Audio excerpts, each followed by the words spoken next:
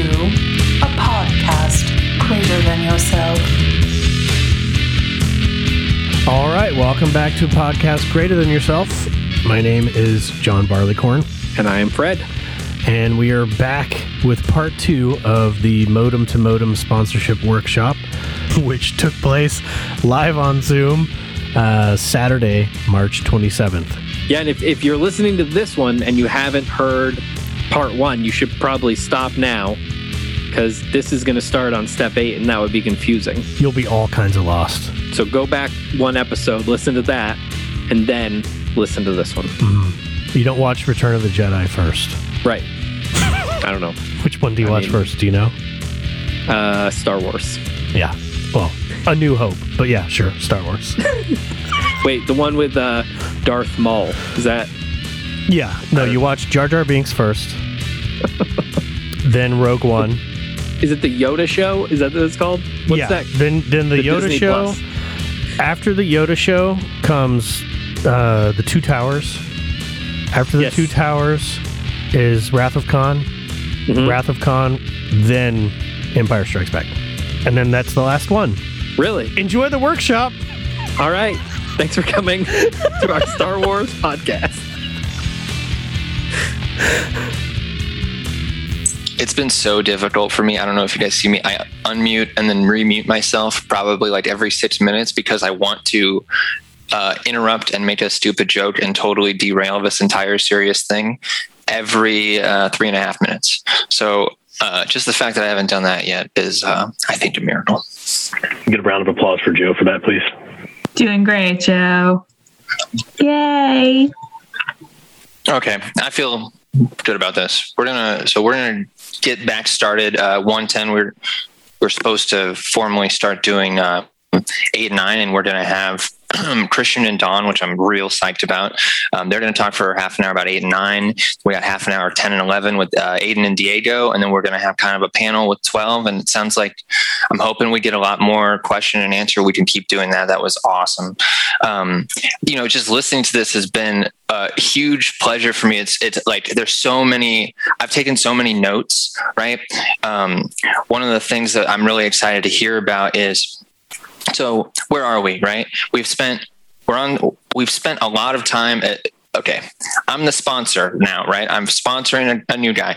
We've spent all of this time looking at that person, right? And it's very academic. It's these academic ideas about control and choice and God and how, these new principles I'm going to live my life against. And then I just basically looked at a photo, fourth step, I just made a list all about me. It is this entire experience, this person who's sitting across from me it's all about Joe at this point, right? If I'm the sponsee. And we're doing this really hard turn we're about to get to with Christian and Dawn, where it's suddenly we've gone from this person's volunteered to be my personal helper on my little sobriety journey to, oh shit, now I really have to do stuff. Like the guy who was sponsoring me, who seemed really interested in my problems, is telling me that I have to do all this uncomfortable garbage that I don't want to do. And, that as a sponsor, that can be kind of a hard transition, right? And it's going to be really interesting for me to hear folks talk about it because, now we have more action, right? We have more action and we're other focused. And this program, you really start to see how it's about helping other people. And when we get to 10 and 11, it's going to be so important to see, I need this feedback loop, especially with sponsorship. I need to get inspirations from the universe because maybe, Joe M's question about the fourth step is a question that I've asked many times because it's like, maybe I'm doing this shit just wrong, right? I need some inspiration, right? Maybe I'm killing dudes, right? And what I found, to Christian's point and everyone else's point, we got to keep doing the work. And if we keep doing the work, that feedback loop stays open. If that feedback loop stays open, we're going to keep sponsoring the guy in front of us. However, that person needs to be sponsored and be inspired. And this whole thing, just the wheels get greased, and it's just, it's really good. And so I'm hype about that. One thing that it dawned on me that I didn't say earlier that will certainly be said at the very end of this, but for those of you who didn't hear it or need to hear it, at no point, we're doing the clear cut instructions, right? At no point does it say wait 1 year to start sponsoring somebody, right? People told me that, and I was terrified of that, right? You know, you get a new my sponsor's telling me that I can start sponsoring people. I've been sober for 3 months. Every person with time in this room is telling me not to do that. And that was, kind of scary. That's not in the book, right? The program, the program of Alcoholics Anonymous, the book that's called Alcoholics Anonymous, it doesn't say that. And we know that, Bill Wilson only had 6 months when he met Dr. Bob. What if he'd waited a year? So I am giving you permission, even if the people in your hometown are not, to start talking to people and start practicing this stuff, because you got to live, and this is how you're going to do it. So I'll stop. I built in an extra 5 minutes for you guys so we can go over. Christian and Don, hell yeah, go ahead. Christian alcoholic. Man, this is just so awesome. It's such an incredible honor to do this. A special thank you to Kat, Amber, I guess we're calling her Annie Brackett today, and of course, Joe. You guys are really just helping this. This is just going so smooth for our first time ever doing this. It's incredible. I don't think any of us had really any idea what this was going to look like, so this is better than expected. So Christian alcoholic. What up? 825 Stevens House 177. So glad you guys could join us. The 825 still eating lunch. We'll get them back soon, hopefully. Frozen burritos or something must be cooking over there. Dawn and I are going to talk about 8 and 9. So I want to let Dawn introduce herself, and then I think Dawn and I are going to try to keep this kind of conversational and kind of bounce back and forth and interrupt each other, hopefully, and see how it goes. We're not really sure how it's going to go. We're going to see. So, Dawn, do you want to introduce yourself? What's up, guys? My name is Dawn. I am a recovered alcoholic. So excited to be here with you guys today, and super excited to share the stage with my boy, Christian. I always say that if I was a guy, he would be my sponsor. So a plug for anyone who's looking for a sponsor. I'm just going to go ahead and throw you out there, Christian. Let's get it started, man. Cool. So, of course, there was a great question already about kind of step 8. And I think before I even jump into that, I just want to say, there are not, I don't think, the most clear-cut directions around step 8. That's my personal opinion. So if I say something, or if we say something, and you had a different experience, that's cool. If you're recovered today and you got your amends done and how you wrote your list, a good friend of ours says, the big book is full of functions, not necessarily huge on form. And I love that, right? It's let's not worry so much about how the shit gets on paper. Let's just get it on the paper. You know what I mean? And so if you wrote your perfect 8-step list in your 4th step, great. I didn't. My sponsor had me write more names down. And so that's what I did. And that's how I direct my sponsees to do it. At 8, I don't know if you can hear my dogs are barking. It's like the bumpus hounds around here. I added lists. And so the way my 8-step list looked is it had columns like a 4-step. And it was basically here's the name, here's the nature of the harm, here's the nature of the amends. Well, it's the nature of an amends that could be financial or direct, or maybe it says something like that person lives in Indonesia and that's going to be fucking tricky. And then the last column, very small, it just says willing ?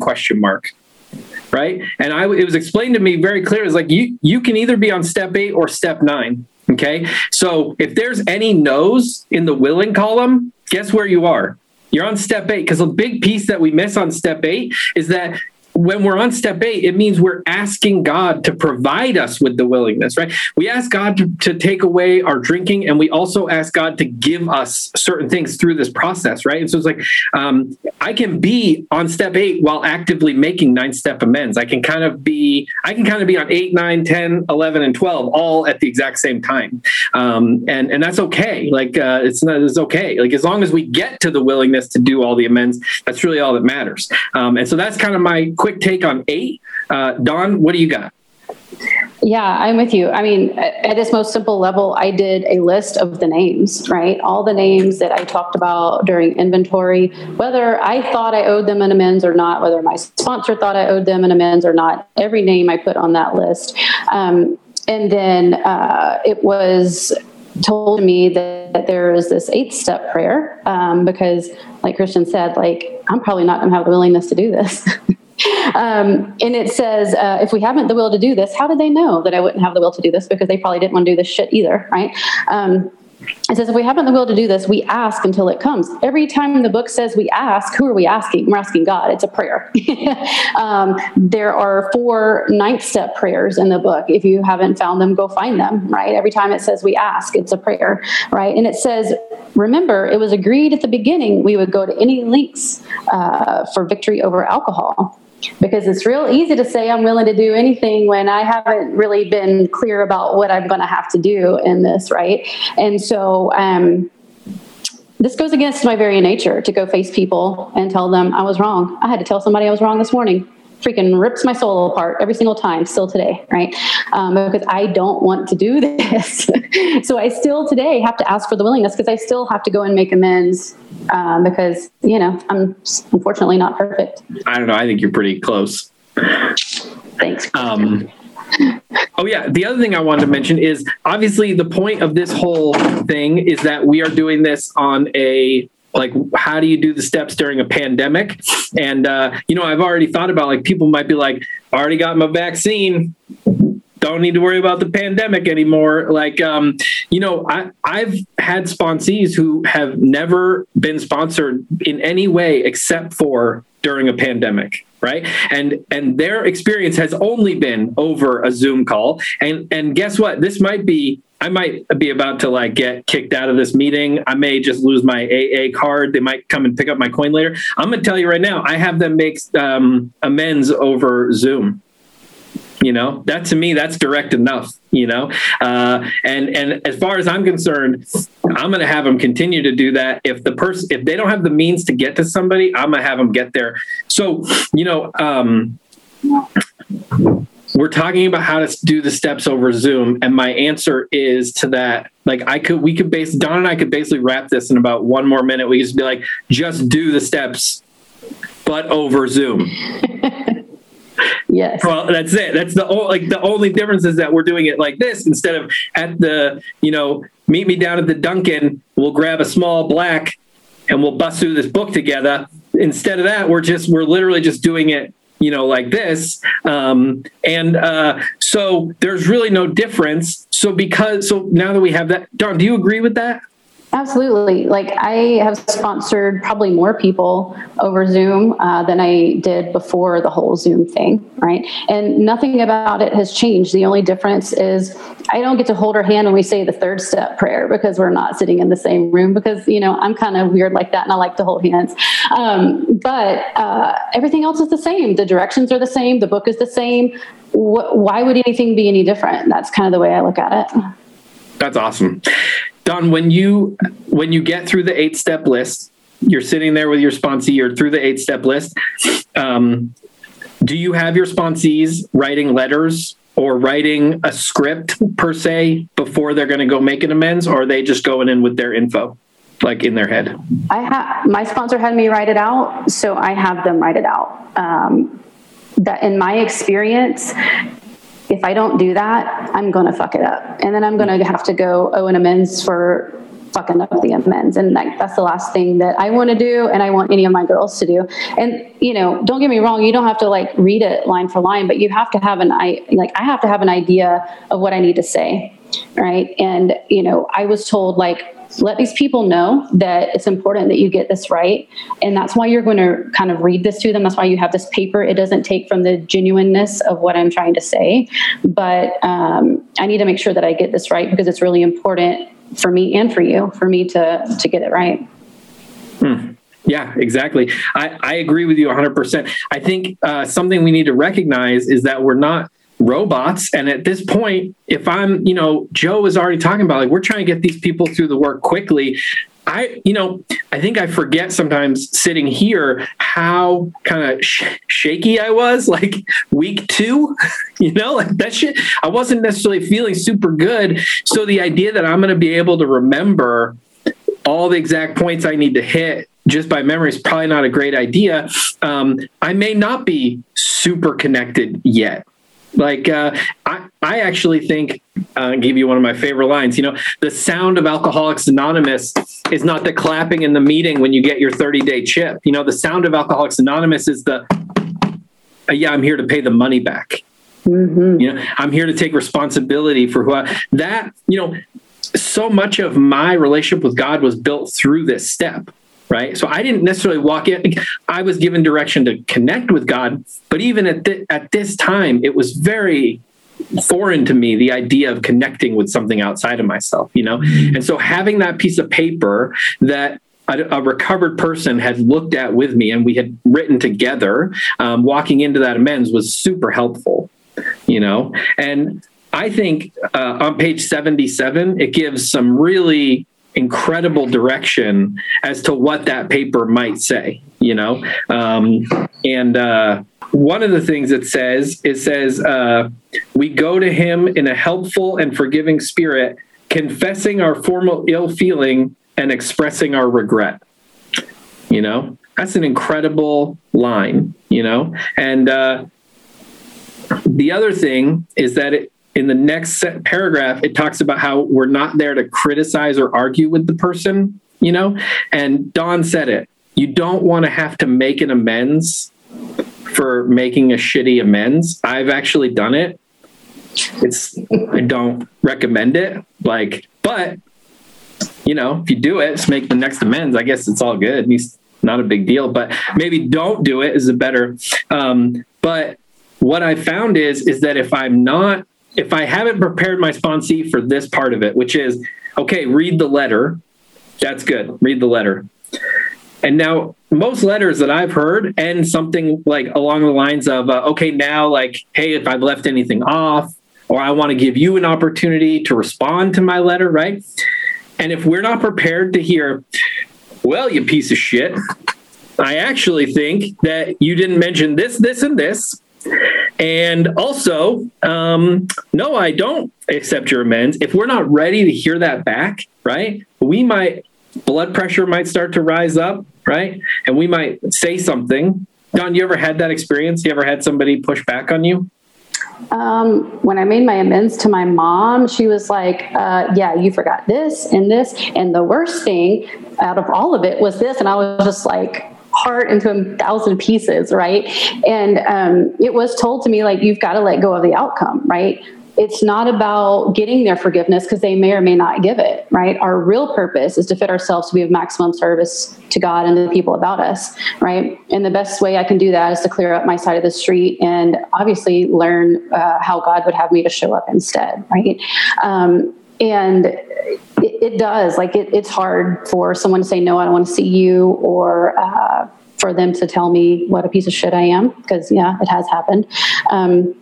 But it is part of what we have to do. And I balked at this step. I have sponsees balk at this step, and we can find reasons why we're unique and why we shouldn't have to do this and why today is not the right day and why I should try to postpone this. And, I don't really think I should have to tell them that I'm an alcoholic. None of that really makes sense, but that's what the instructions tell me to do. Right. And so at the end of the day, what was told to me was, how free do you want to be? Right.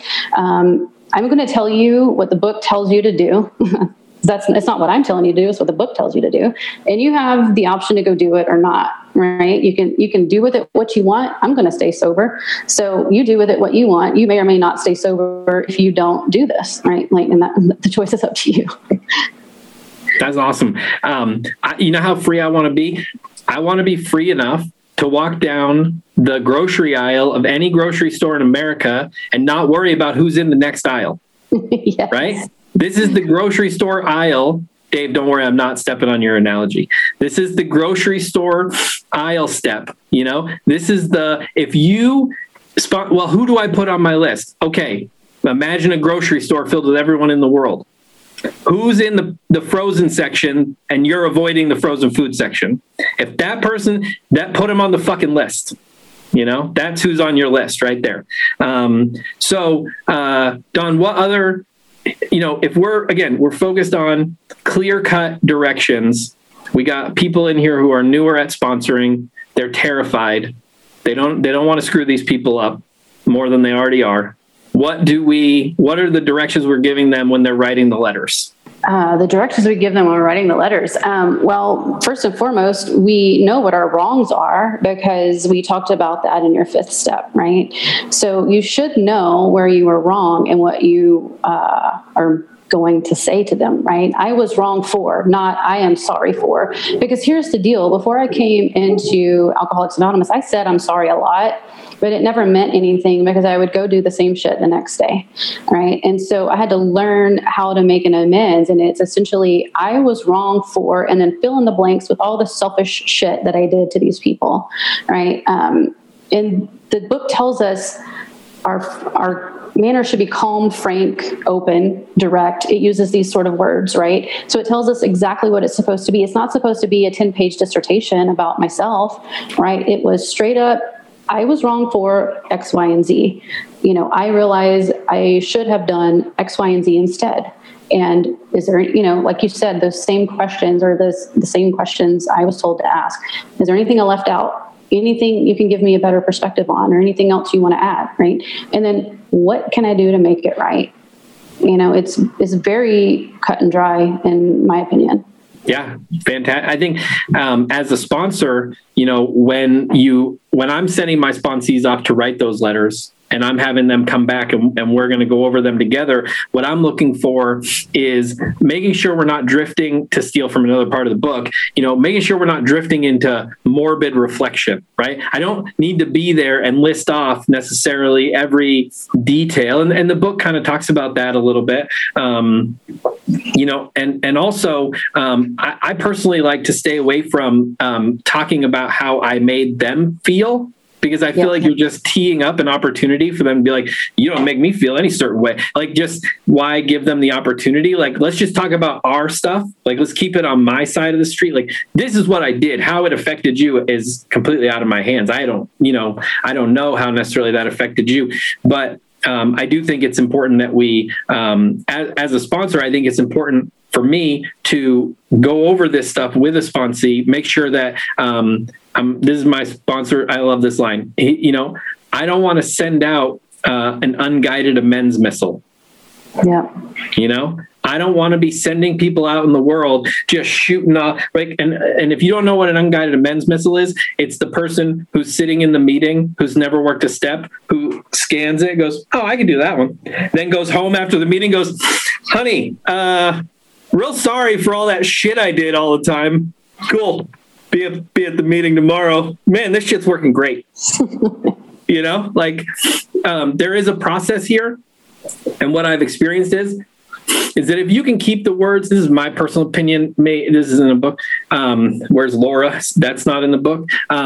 So, if I can keep the words, I'm sorry, off of this letter and stick with things like, I'm here to take responsibility for, it was wrong of me to, that language. Because my experience is when you walk into these things and you, again, just tee this up for them and you say, I'm sorry, I've literally heard back, yeah, you are. You are a fucking sorry piece of shit. Absolutely. Like, why put them in the position to have that? So, Christian, I'm sorry to interrupt.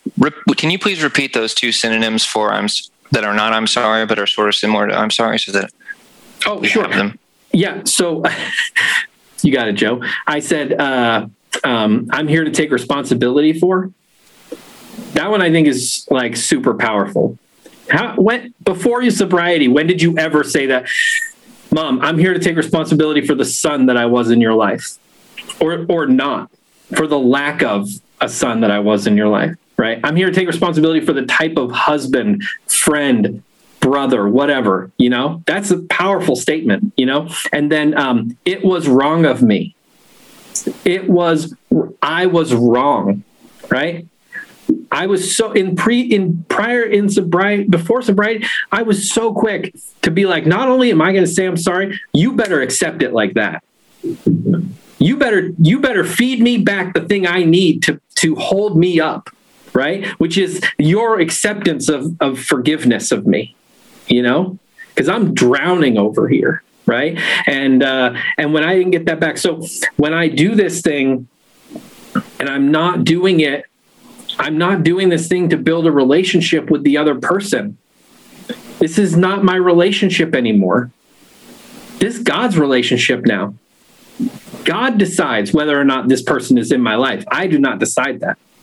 I am simply there to honor the relationship I have with God and to clear up this relationship as best I can.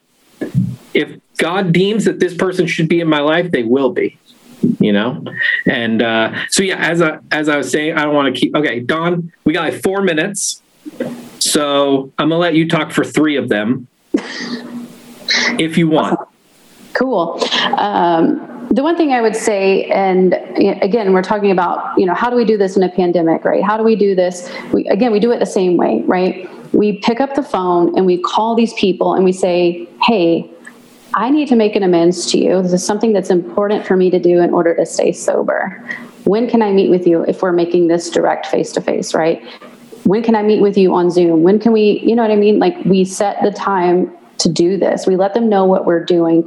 And the book tells us to do that, right? Simply, we tell them that we will never get over drinking until we have done our utmost to straighten out the past. Because guess what? People can say, girl, don't worry about it. We good. It's like, no, I have to do this. I don't get to be let off the hook because I didn't tell them why I needed to do this, right? It's not manipulation. It is simply what the book tells me to do, right? It's a clear-cut direction. And, I used to be a stickler for, doing things the way the book says it, pen and paper, don't doing things on computer.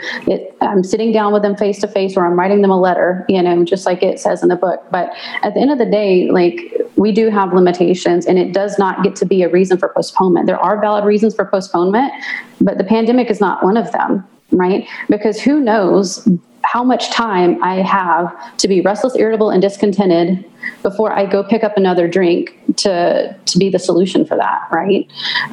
So I can't say, oh, sorry, I can't do any of my amends because I can't be within 6 feet of people, right? It's a life or death matter, right? It's like saying, you know what, you've got cancer, but because of the pandemic, we're going to just delay your treatment until it's over. Well, you might die. Same thing with alcoholism. You might die if you don't do this, right? If you're a real alcoholic. If you're not, then congratulations, you'll be fine. But if you're a real alcoholic, this is what is going to open up that channel to be connected to the power that is going to solve your problem, right? And so if I believe that I'm a real alcoholic, then I have no other option but to do this, right? Because if I'm balking at step 9, it's not a step 9 problem. It's a step 1 problem. I don't believe I'm an alcoholic. So if I'm balking at any step, I just don't believe I'm an alcoholic. I think I'm somehow unique, and I'm going to not have to do all these things that you guys have to do because I'm not a loser like you, right? But the reality is that I have this illness, and if I don't do this, then I'm never going to recover from the disease of alcoholism. So it was basically told to me, we've reviewed these amends. You're ready to go. You go make them happen, right? My sponsor didn't dictate when I did them, how I did them, any of that, right? Just other than these are going to be as direct direct can be. And there were very few that she said that I got to get away with not doing because I've caused harm and I need to go fix it. And usually if I think it's going to cause harm, I think it's going to cause harm to me, not to other people. And that's why I want to try to get out of it. If you have amends that you're sitting on, go get them done because, if you don't, what is the other option, right? Yeah, that was awesome. The thing is that I'm going to back out of 8 and 9 for just a quick second here. And, if in this meeting, if in this workshop, if at any time you felt like that something that you've heard is confusing, then whoever it is, whether it's me or anybody else, we're not doing a great job because the steps, the stuff that's laid out in the book is simple. Everything that we're doing, everything we're talking about is simple. I forget that I take for granted how well I know this stuff I was talking to somebody last night who has listened to something they're not in AA, and they've listened to whatever. They listen to a podcast. Okay, that's all, whatever. So, but they're not in AA. And they were like, what blows me away is he's like, I can get the concepts. He goes, what blows me away is it'll be like the 3 or 4 people that will be talking. Somebody will be like, yeah, that's like that second paragraph on page 25. And everybody will be like, oh yeah. And then he's like, how do you guys just know that stuff? So I recognize that from where I sit or from where Don sits, how many times have we sat through this part of the book with somebody else? A lot less than I sat through Bill's story, if you know what I mean. Most people don't make it here. That's what I'm saying. And so, this stuff, if you're new, okay, if you're not having, I feel like I'm just talking. I feel like I sound like Brian or Clay right now. It's if you're not having this experience that we're having, if you're not experiencing these things, if you're not experiencing the obvious joy and love that is emanating from every single person who has spoken today, everything is available to you. Right. And whether there's a pandemic going on or not, a good friend of mine, and I talk about this regularly, potentially greatest year of my life. The last 12 months, and I certainly know it's true for him as well. So, this is really, this really has so little to do with the pandemic. We were just using this as an excuse to have a workshop, to be completely honest, because this shit is going to be good in a year from now when we're all back to our regular stuff. This is, okay, I wasn't sure, but we got 8 more minutes, Don. We're gonna run this right to the ground. Here's the thing. I love this, and I love this. I'm gonna say, okay, if you're new and you walk into Alcoholics Anonymous right now, it's very confusing. That's just the fact. Okay, it would be much like, here it comes. It would be much like walking in to a yoga studio with a Peloton bike, right? And wheeling the Peloton bike off into the corner and just start riding. And then somebody comes up to you and they're like, hey, what are you doing? You'd be like, yoga. No, that's a Peloton bike. Yeah, but I'm in the yoga studio, so it's okay. And then them being like, well, I don't want to hurt, they paid the dues. I don't want to kick them out. So I'm just going to let them do it. Right. And that analogy is funny. Until you fast forward, right? So let's just pretend that's AA 1952. But we're going to fast forward, right? 50 years. And what do we walk into today?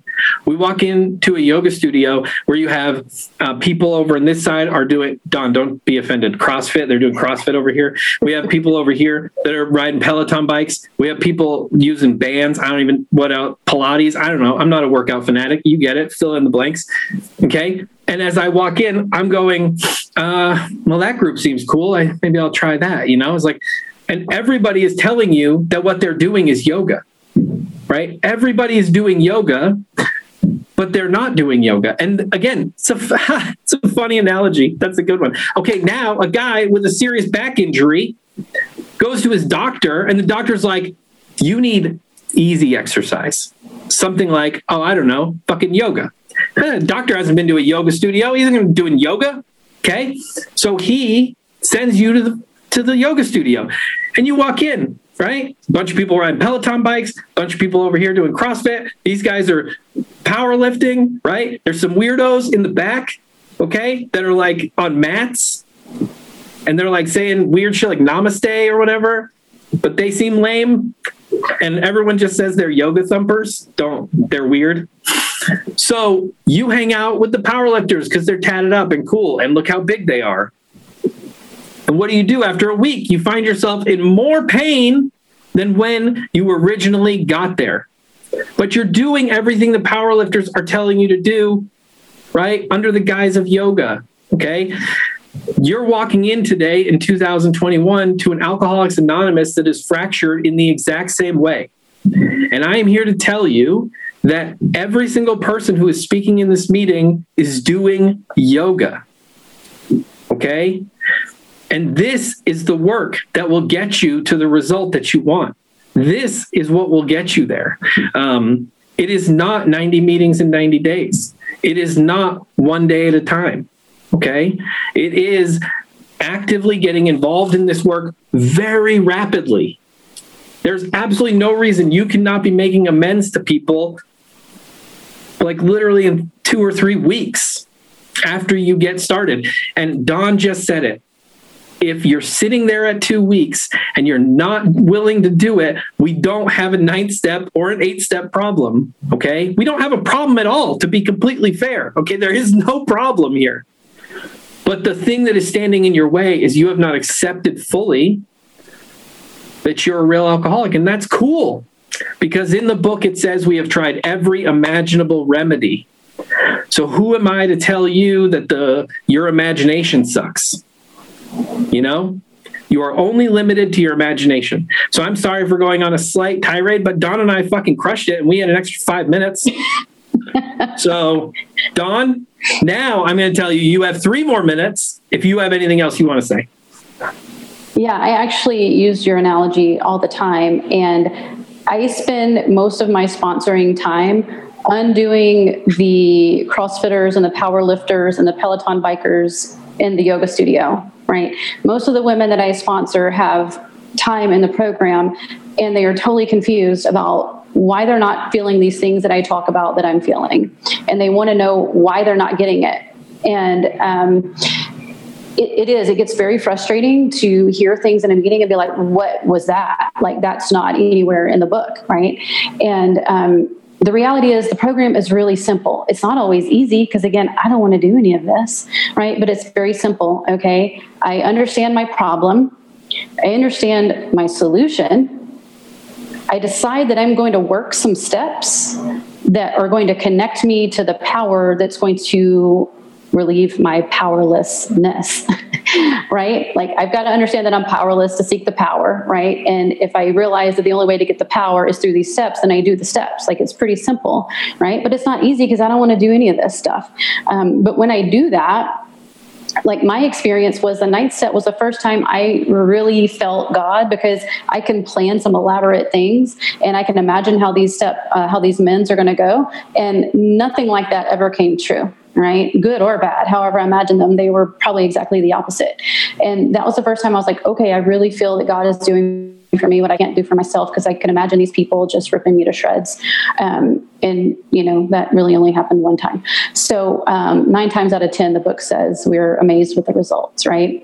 And through working these steps, I experienced God, because, you know, I experienced God doing this for me in the amends process. And now I'm like, oh, okay, now is when I come to believe that power greater than myself can restore me to sanity, because I didn't when I was at step 2. I didn't truly believe that. Now I do, because I've done some of this work and I start to feel it. And then this sets me up for 10, 11, and 12 to have this clear channel to this power that is within me. It's not me, but it is within me. And through that, I have these 3 steps that draw me closer to God and keeps that channel clear, so I can keep hearing the direction from God and getting the power from God. And I can move through my life living these principles based on the things that I'm learning about myself and the guidance that I'm getting from God and how I should show up in the world now. Again, it's pretty simple, but, you know, it's not always easy. And that's why so many of us die from this disease. Awesome. Don, from the bottom of my heart, thank you so much. That was incredible. Thank you. And to everybody who's on the panel, everybody who's here, fantastic. Everybody on this panel, everybody's helping. A bunch of people who I know in this meeting. There's a line on 83. The spiritual life is not a theory. And here's the thing. The people in this meeting who are like bobbleheads, who you see, who are bobbleheading this whole meeting, who are just doing this, it is because they are living it. So if you are not feeling that way, get with whoever it is that you're supposed to get with and get connected with a sponsor, and let us get you through this work so you can have this experience too. That's all I got. Dawn, thank you. Thank you, Christian. Thank you both. I know that there are a ton of people with specific questions about what just got said. Like, there's just no way, right? You're sitting with questions and you're like, I'm not going to ask those questions because I don't want anyone to know that I have them. Now is the time to message those to Kat or to me. And we're going to go now to Aiden and Diego to do 10 and 11. Thank you, Joe. My name is Aiden. I'm a recovered alcoholic coming from Indianapolis. Diego, do you want to introduce yourself as well? Hi, good afternoon. I'm Diego, and I am also a recovered alcoholic. I'm glad to be here. Thanks, Aiden, for inviting me to share this sharing with you, and super psyched.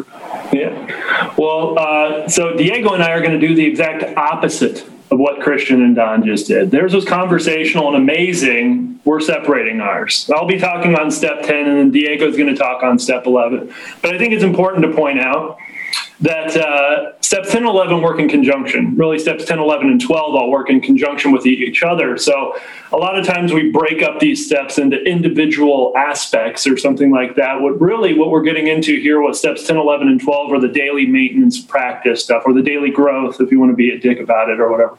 But we're going to tie in all of these together. So I'll be speaking on step 10. Diego's going to pick up on 11, and we'll all talk about 12. But in my mind, there's an obvious break here. And this is the experience that I had, is that I had gone through the first 9 steps, rapidly, quickly.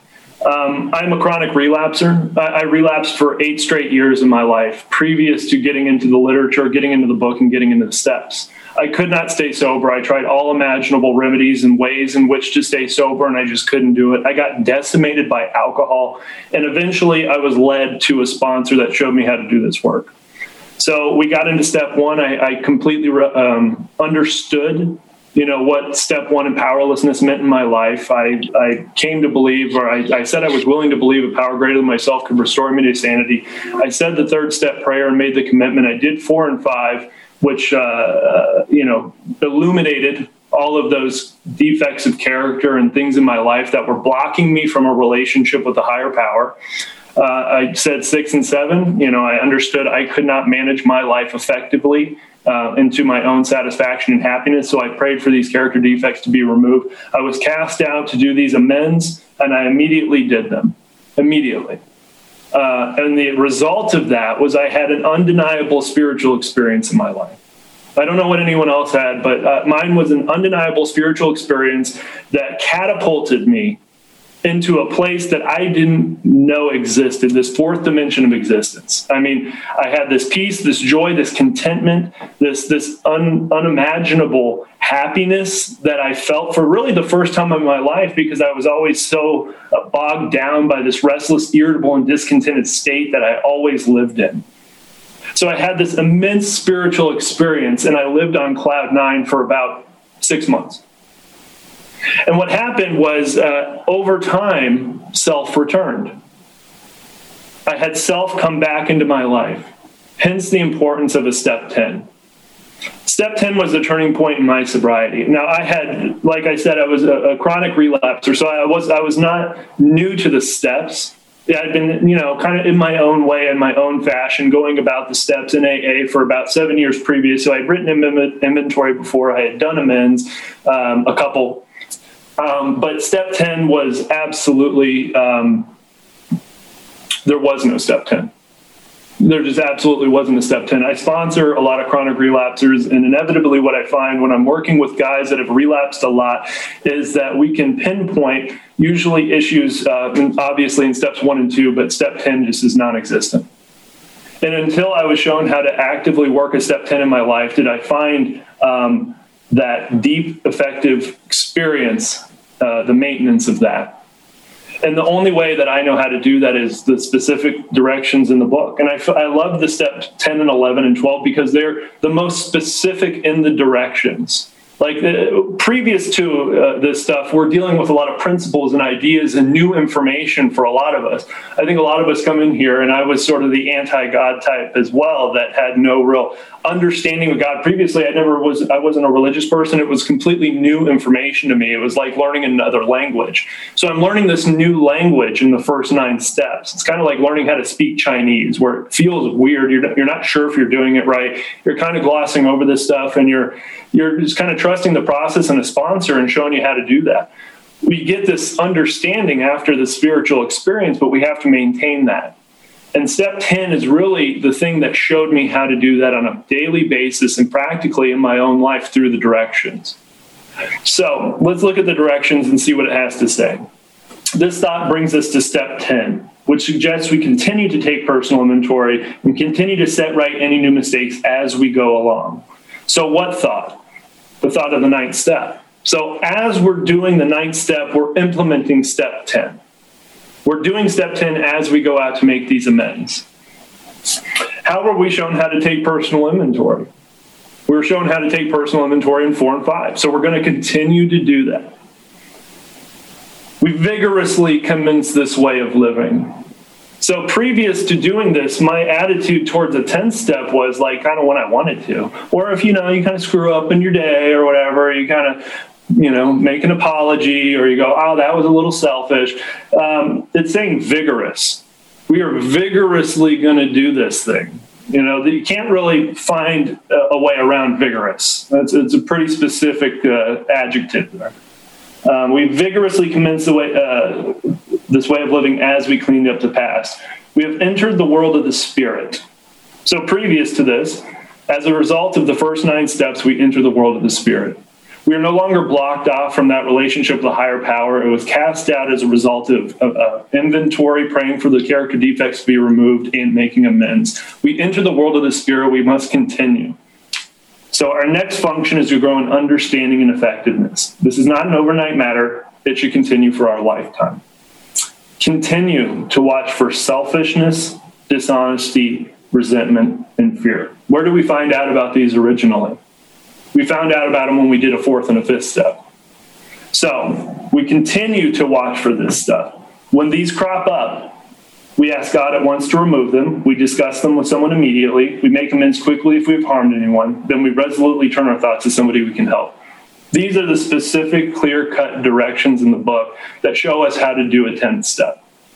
Now, it's crazy because it's 3 sentences, 4 sentences there, but those are, in my experience, some of the 4 most important directions in the big book.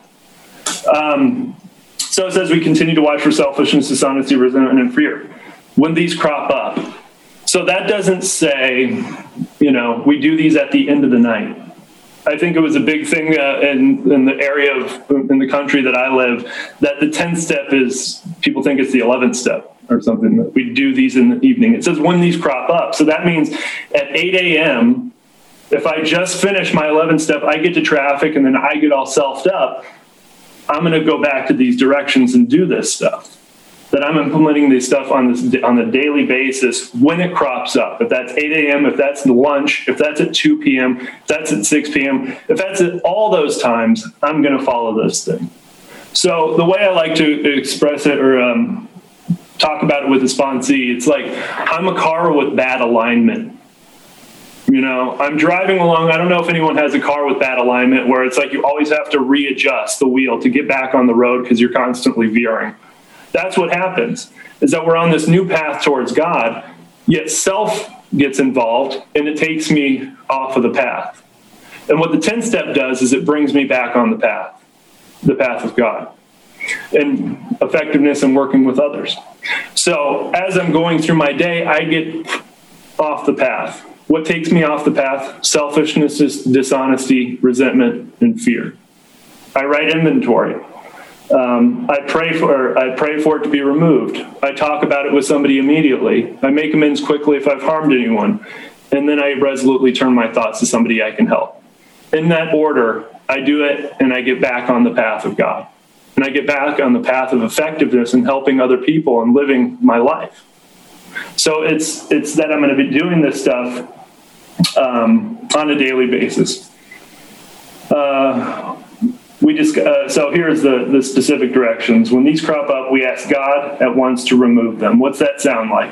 Step 6 and 7. We discuss them with someone immediately. Step 8 and 9, or I'm sorry, step 5. We discuss them with someone. We make amends quickly if we've harmed anyone. Step 9, then we resolutely turn our thoughts to somebody we can help. Step 12. It's the implementation of all the steps in my life on a daily basis. So I had this experience, this spiritual experience, and then self-returned. And I wasn't exactly sure what happened. I wasn't exactly sure because I was 6 months sober. I was down the line a little bit, and I started to feel that restless, irritable, and discontented feeling again. And I went to my sponsor and said, what's going on with me? I don't feel like that feeling that I had 6 months ago when I was on cloud 9. And then step 10 got implemented in my life, and that's just my experience. It goes in next into these 10-step promises. And really, I think the 10-step promises are vastly more powerful, for the newcomer at least, than the 9-step promises. We read the 9-step promises in every meeting, but then it goes into this. And we have ceased fighting anything or anyone. That makes me think of the second delusion, the delusion that we could wrest satisfaction and happiness out of the world if we only managed well. That's the delusion that we come in with, and that's the one that has to be smashed, And as a result of the 10th, coming up to the 10th step, that's what happened. It gets smashed as a result of the steps. Even alcohol, for by this time sanity will have returned. We will seldom be interested in liquor. If tempted, we recoil from it as if from a hot flame. We react sanely and normally, and we will find that this has happened automatically. We'll see that our new attitude towards liquor has been given us without any thought or effort on our part. I mean, that's so powerful, because what I was doing previously was trying everything within my willpower to make that happen for me. I was trying everything that I could to get to a place of neutrality, to get to a place where I didn't think about alcohol, to get to a place where alcohol wasn't my issue. But what it's saying is it's a byproduct. So it's just been given to us. As a result of working to the 10th step, those steps 1 through 10, I get to a place of neutrality. I get to the place where alcohol is no longer my problem. I get to a place of presence in my life, and it's just been given to me. It just comes. This is the miracle of it. We're not fighting it. Neither are we avoiding temptation. We feel as though we've been placed in a position of neutrality, safe and protected. We have not even sworn off. Instead, the problem has been removed. It does not exist for us. That is our experience. This is how we react so long as we keep in fit spiritual condition. Now, what that does is it debunks about 90% of the shit we hear in meetings. Because I think 90% of what we hear in Alcoholics Anonymous and a lot of the mainstream Alcoholics Anonymous we listen to is how we can avoid triggers. How can I manage my life effectively so that I don't ever think about alcohol? We need to change our people, places, and things. We need to not go to the barbershop if we don't want a haircut. We need to do, fill in the blank. We need to read these other spiritual literatures. You really need to get into living sober. I mean, if you haven't cracked living sober yet, you're not living. We need to do all of this other stuff that doesn't pertain to it. What happens is I do the steps, I get a spiritual experience, and alcohol is removed from my life. And I don't have to do anything other than work the 12 steps. That's it. It's this beautiful stuff that happens. It is easy to let up on the spiritual program of action and rest on our laurels, but we are headed for trouble if we do. For alcohol is a subtle foe. Like I said, I was a chronic relapser for years, and I didn't, there was a lot of issues, but one of them is that I didn't know what resting on my laurels meant. I thought resting on my laurels was not doing a 90 and 90 or not being rigorously honest with my sponsor or something. But resting on my laurels today is just resting in self, letting self drive the car instead of allowing God to do it for me. And the way that we do that are those same suggestions and directions on that chapter, or right here, continue to watch for selfishness, dishonesty, resentment, and fear, and following through with that. We are not cured of alcoholism. What we have is a daily reprieve contingent on the maintenance of our spiritual condition. Every day is a day we must carry the vision of God's will into all of our activities. How can I best serve thee? Thy will, not mine, be done. It's an amazingly important thing. And it's something that I apply in my life daily. It's like, all right, thy will be done. Thy will, not mine, be done.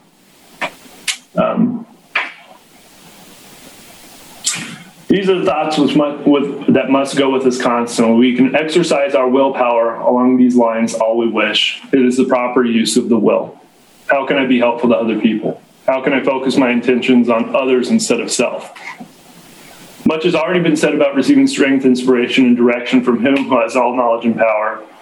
If we have carefully followed His directions, we have begun to sense the flow of His Spirit into us. To some extent, we have become God conscious. We have begun to develop this vital sixth sense, but we must go further. That means more action. Leading up to step 11. Step 11, I'm going to let Diego do his thing on that, but really there is no break for me between steps 10 and 11. And the way I explain it to a sponsee, I get up with 11 and upon awakening, I do the directions in that. Throughout my day, I'm applying step 10, redirecting myself to back to God and to helping other people. And then I book in my evening with step 11, retiring at night. That way we're not losing sight of the purpose of what we're doing, which is the attempt to be helpful, useful to other people and have this relationship with God. And when those two are applied, I find myself to be effective in my life. I find myself to be other-centered and God-conscious. I find my attention moves towards the help that I can provide other people rather than what I can receive from my own selfish ends. And then I become a much more efficient and helpful sponsor. So I'm going to let Diego take it away and give us what he's got on step 11. Hi, everybody. I already presented myself. Well, I'm Diego. I'm a recovered alcoholic. I'm from Mexico, in case you know someone in the area. Just to be clear, I was having some trouble with the internet, so I also logged in through my cell phone in case there's like trouble with the signal. Please just make a signal so I can look to the other camera. Then, and thanks, Aidan, for inviting me to talk about the 11th step with you. I hope this it helps anyone when they get at this stage when working with others, especially. So the 11th step sought through prayer and meditation to improve our conscious contact with God as we understood Him, praying only for knowledge of His will for us and the power to carry that out. I have a few general opinions about this step. I think this step is not for me to feel relief. It's for me in order to be of service, or at least immediate relief. I think it's meant to do. I think for me, it's meant to do it every day and every night and every morning. If I'm not practicing steps 9, 10, 11, and there's no point. And if I'm not painstaking about the 9th phase of my development or the 9th step, there is also no point in expecting any results. I'm gonna go straight to the big book and page. I'm gonna take over where Aidan finished. I think there's like the transition from 10th to 11th step, and it goes like this. Much has already been said about receiving strength, inspiration, and direction from Him who has all knowledge and power. So who has all the knowledge is not my sponsor. God has it. If we have carefully followed directions, we have begun to sense the flow of His Spirit into us. To some extent, we have begun to sense the flow of His Spirit into us. To some extent, we have become God conscious. Sorry, I skipped the line. We have begun to develop this vital sixth sense. So this sixth sense or new connection is vital No, it's not a good idea. It's vital. But we must go further. So at this point, we already have a connection. We are unblocked, but if we stay there, we might die. Remember, they use the word vital. The big book says, but we must go further, and that means more action. So it doesn't say that I have to feel like it or feel inspired in order to seek this strength or this inspiration or direction. I think I must force myself if I have to in order to do the action. I continue reading. Step 11 suggests prayer and meditation. We shouldn't be shy on this matter of prayer. Better men than we are using it constantly. I believe this can be the reason of why they are suggesting it. Not because they invented the praying and meditating techniques, but because people all around the world with more progress are using them. Then the book says, it works if we have the proper attitude and work at it. It would be easy to be vague about this matter. Yet we believe we can make some definite and valuable suggestions. So here's the thing. I am going to follow the definite and valuable suggestions, or am I going to try to substitute these valuable suggestions with my own techniques? That includes my early morning AA meeting, or reading the Bible, or my yoga class. Then I'm going to continue reading. When we retire at night, so what nights? I think it's every night, as long as I'm still alive. We constructively review our day. Were we resentful, selfish, dishonest, or afraid? Do we owe an apology? I think compensating is not apologizing. Like, I offended my wife in the morning and I got her flowers. Okay, that's not apologizing. Being a better husband is part of practicing these principles in all my matters. I believe I have to go and make amends. And then if I want to get her flowers, that's great.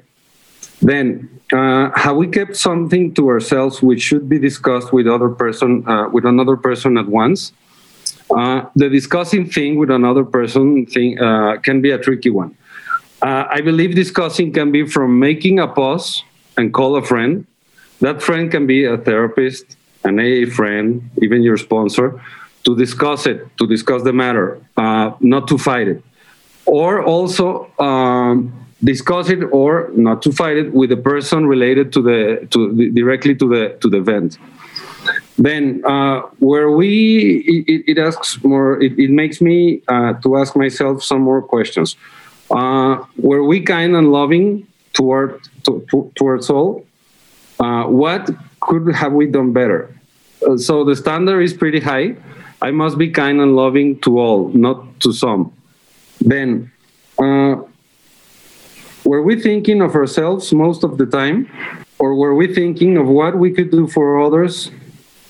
Of what we could pack into the stream of life? So we all do good things every day. Good things, meaning packing to the stream of life, not avoiding like the parent-teacher meeting in order to go get a massage and treat myself. So I think we must be, I'm going to continue reading. It says, but we must be careful not to drift into worry, remorse, or morbid reflection, for that would diminish our usefulness to others. After making a review, we ask God's forgiveness and inquire what corrective measures should be taken. So that's self-explanatory. Even if I do wrongs, I can still be of service to others. That's why this step is not meant for me only to feel immediate relief. That's a byproduct. This step is meant for me is meant to make me useful. Then on awakening, I think here it's talking about, like, if I woke up that morning, I must follow these directions every time I wake up.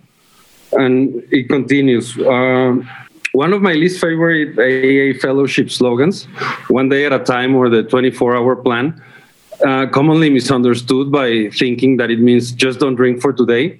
Maybe they make sense at this point, at step 11, not at step 1.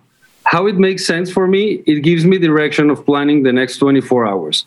So I'm going to continue reading. We consider our plans for the day. Before we begin, we ask God to direct our thinking, especially asking that it be divorced from self-pity, dishonest, or self-seeking motives. So it says, under these conditions, we can employ our mental faculties with assurance, for after all, God gave us brains to use. Our thought life will be placed on a much higher plane when our thinking is clear of wrong motives. Then, as long as my thinking is clear of wrong motives, I can be confident in my own thoughts. And also, here is telling me exactly what to do first thing when I wake up. Okay, but I feel like every morning I open my eyes and then do some breathing, then Pilates, and then my AA meeting, and then I'm ready to follow the directions from the big book. Okay, I'm not planning on fighting over this, but that's at your own risk. But it is a risk. Then it says, in thinking about our day, we may face indecision. We may not be able to determine which course to take. Here, we ask God for inspiration, an intuitive thought, or a decision. Once again, if my inspiration tells me to ask a friend for help, and that friend is a member of AA or my sponsor, that's okay. Just the direction is to ask God first, not my sponsor. My reliance is on God, not on people. Then it says, we relax and take it easy. We don't struggle. So not all the answers must come to me immediately. Not all the relief must come to me immediately. The direction is to take it easy, and the right answer is going to show up at some point, but not when I want it. But if you feel like you received a direct answer, that's also okay. I'm not here to evaluate your relationship with God. We are often surprised how the right answers come after we have tried this for a while. What used to be the hunch or the occasional inspiration gradually becomes a working part of the mind. Being still in experience and having just made conscious contact with God, it is not probable that we are going to be inspired at all times. We might pay for this presumption in all sorts of absurd actions and ideas. So, long story short, we are still going to mess up and do wrongs, sometimes believing that we were being guided by God himself. But contrary to our previous way of life, now we correct our wrongs. Nevertheless, we find that our thinking will, as time passes, be more and more on the plane of inspiration. We come to rely upon it. So contrary to the myth that we are never going to be able to rely on our own thinking, I love this sentence because it's so self-explanatory. Then, we usually conclude the period of meditation with a prayer that we be shown all through the day what our next step is to be, that we be given whatever we need to take care of such problems. So here is where I can begin to squeeze in all that extra stuff: Psalms, Buddhism, St. Francis prayer, my own prayers, other prayers at the big book. Then it says, we ask especially for freedom from self-will and are careful to make no request for ourselves only. So pray for others. Even if you don't feel like it, pray for them. Pray for them to receive all that you want to receive: health, prosperity, happiness. This comes from, it's not a thought of myself. This comes from page 552, a story that is very useful. Then it continues, we may ask for ourselves, however, if others will be helped. We are careful never to pray for our own selfish ends. Many of us have wasted a lot of time doing that, and it doesn't work. You can easily see why. Then, if circumstances warrant, we ask our wives and friends to join us in the morning meditation. If circumstances justify it, like my wife having her PMS is not one of them circumstances, okay? So I shouldn't try to manipulate her using God as a mean. Then, if we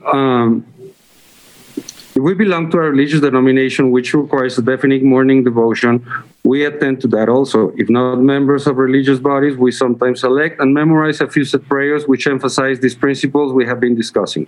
There are many helpful books also. Suggestions about this may be obtained from one's priest, minister, or rabbi. Be quick to see where religious people are right. Make use of what they offer. At this point, we are able to make use of what they offer. Then, as we go through the day, we pause when agitated or doubtful and ask for the right thought or action. We constantly remind ourselves we are no longer running the show, humbly saying to ourselves many times each day, "Thy will be done." We are then in much less danger of excitement, fear, anger, worry, self-pity, or foolish decisions. So we are in less danger. Step 11 helps me also to prevent messing up. Or if you want it, step 11 guides me to follow spiritual principles. And this is also a promise that I'm going to be in less danger. Then it says, we become much more efficient. We do not tire so easily, for we are not burning up energy foolishly as we did when we were trying to arrange life to suit ourselves. Then, as long as I do this every day and try to live constantly on this basis, it's not that easy anymore for me to fall in the game of playing God. It works, it really does. We alcoholics are undisciplined. So we let God discipline us in the simple way we have just outlined. So the discipline doesn't come from calling my sponsor every night at the same time, or by feeling that I have to attend then again a meeting every day or church. The discipline comes from God once I try to know more about Him and about what He wants from me. And that's it for the 11th step. Thank you very much. Thank you, Aiden and Diego. There are a couple of really good questions, and I just wanted to read them to you both for 10 and 11. So it's a little bit of a pause here for Q&A. One question is, how do you practice this step? Like, what does that look like? Do you keep a note card and take inventory as defects crop up? Do you do it on your phone? Do you keep track in your mind and put it in, like, on paper in the evening when doing step 11? What does that look like for you? So the way that I was raised in it was that I was going to do it when it cropped up. So I know it doesn't say to write your 10 steps, just the way that I was shown how to do it. So when I would get restless, irritable, and discontented was the way that I would sort of recognize that I could start taking a look at a 10th step. I would keep a pad and pen with me, and I would just jot down quickly an inventory, whether it was resentment. Usually it was a lot of fear. And when I had time, I would call a sponsor with it. If I didn't have time for that, I would just follow through with the rest of the direction, which was to see if I owe amend and then resolutely turn my thoughts to somebody I could help. So as I go through my day, if that's at 11 o'clock, and obviously time permitting, if you're at work and you're expected to be working, I don't think it's probably a good idea for you to go, hold on, boss, I got to write inventory. I got to call my sponsor. I'm going to go make amends to Carol, and then I'm going to go help somebody over here. Obviously be smart about it, but I would then always finish it with turning my thoughts to somebody I could help. So if I had no time to do that other stuff, writing it, calling somebody, doing all that, I'm focusing on who I can help, because that's really what we're getting to here. And then at the end of the day, when I get to 11, that's when I could formally take a look at that stuff and see where I was pulling from the path. I don't know if that quite answers the question, but Diego, do you have an answer to that? I have never found at the big book like a very precise instructions regarding writing it or not writing it. But once again, I have a different understanding of things now. Then my inspiration told me that it wasn't such a bad idea to write things down, and that I was harming no one by writing things down. So if that helps me in order to work the steps as they are written, I think that's a very good idea. Personally, it doesn't, what I do personally means shit. But personally, I still open the big book in the morning because I want to. and I read the words, and then I can add everything I want to. And the inventory Yeah, I have a piece of paper and a pen, but because I sometimes forget those tiny wrongs. Maybe the big wrongs, the big errors, the big mistakes, they're very obvious. But sometimes I forget the small things, and I also have to work on those small things because they are also blocking me from higher power. So it's a good idea, and it helps me to work these instructions. Thank you. Thank you. That's awesome. Thank you both. And one more question. I'll read it directly. So it says, how is, in quotes, resolutely turning my thoughts to someone I can help be step 12 if I'm only on step 10?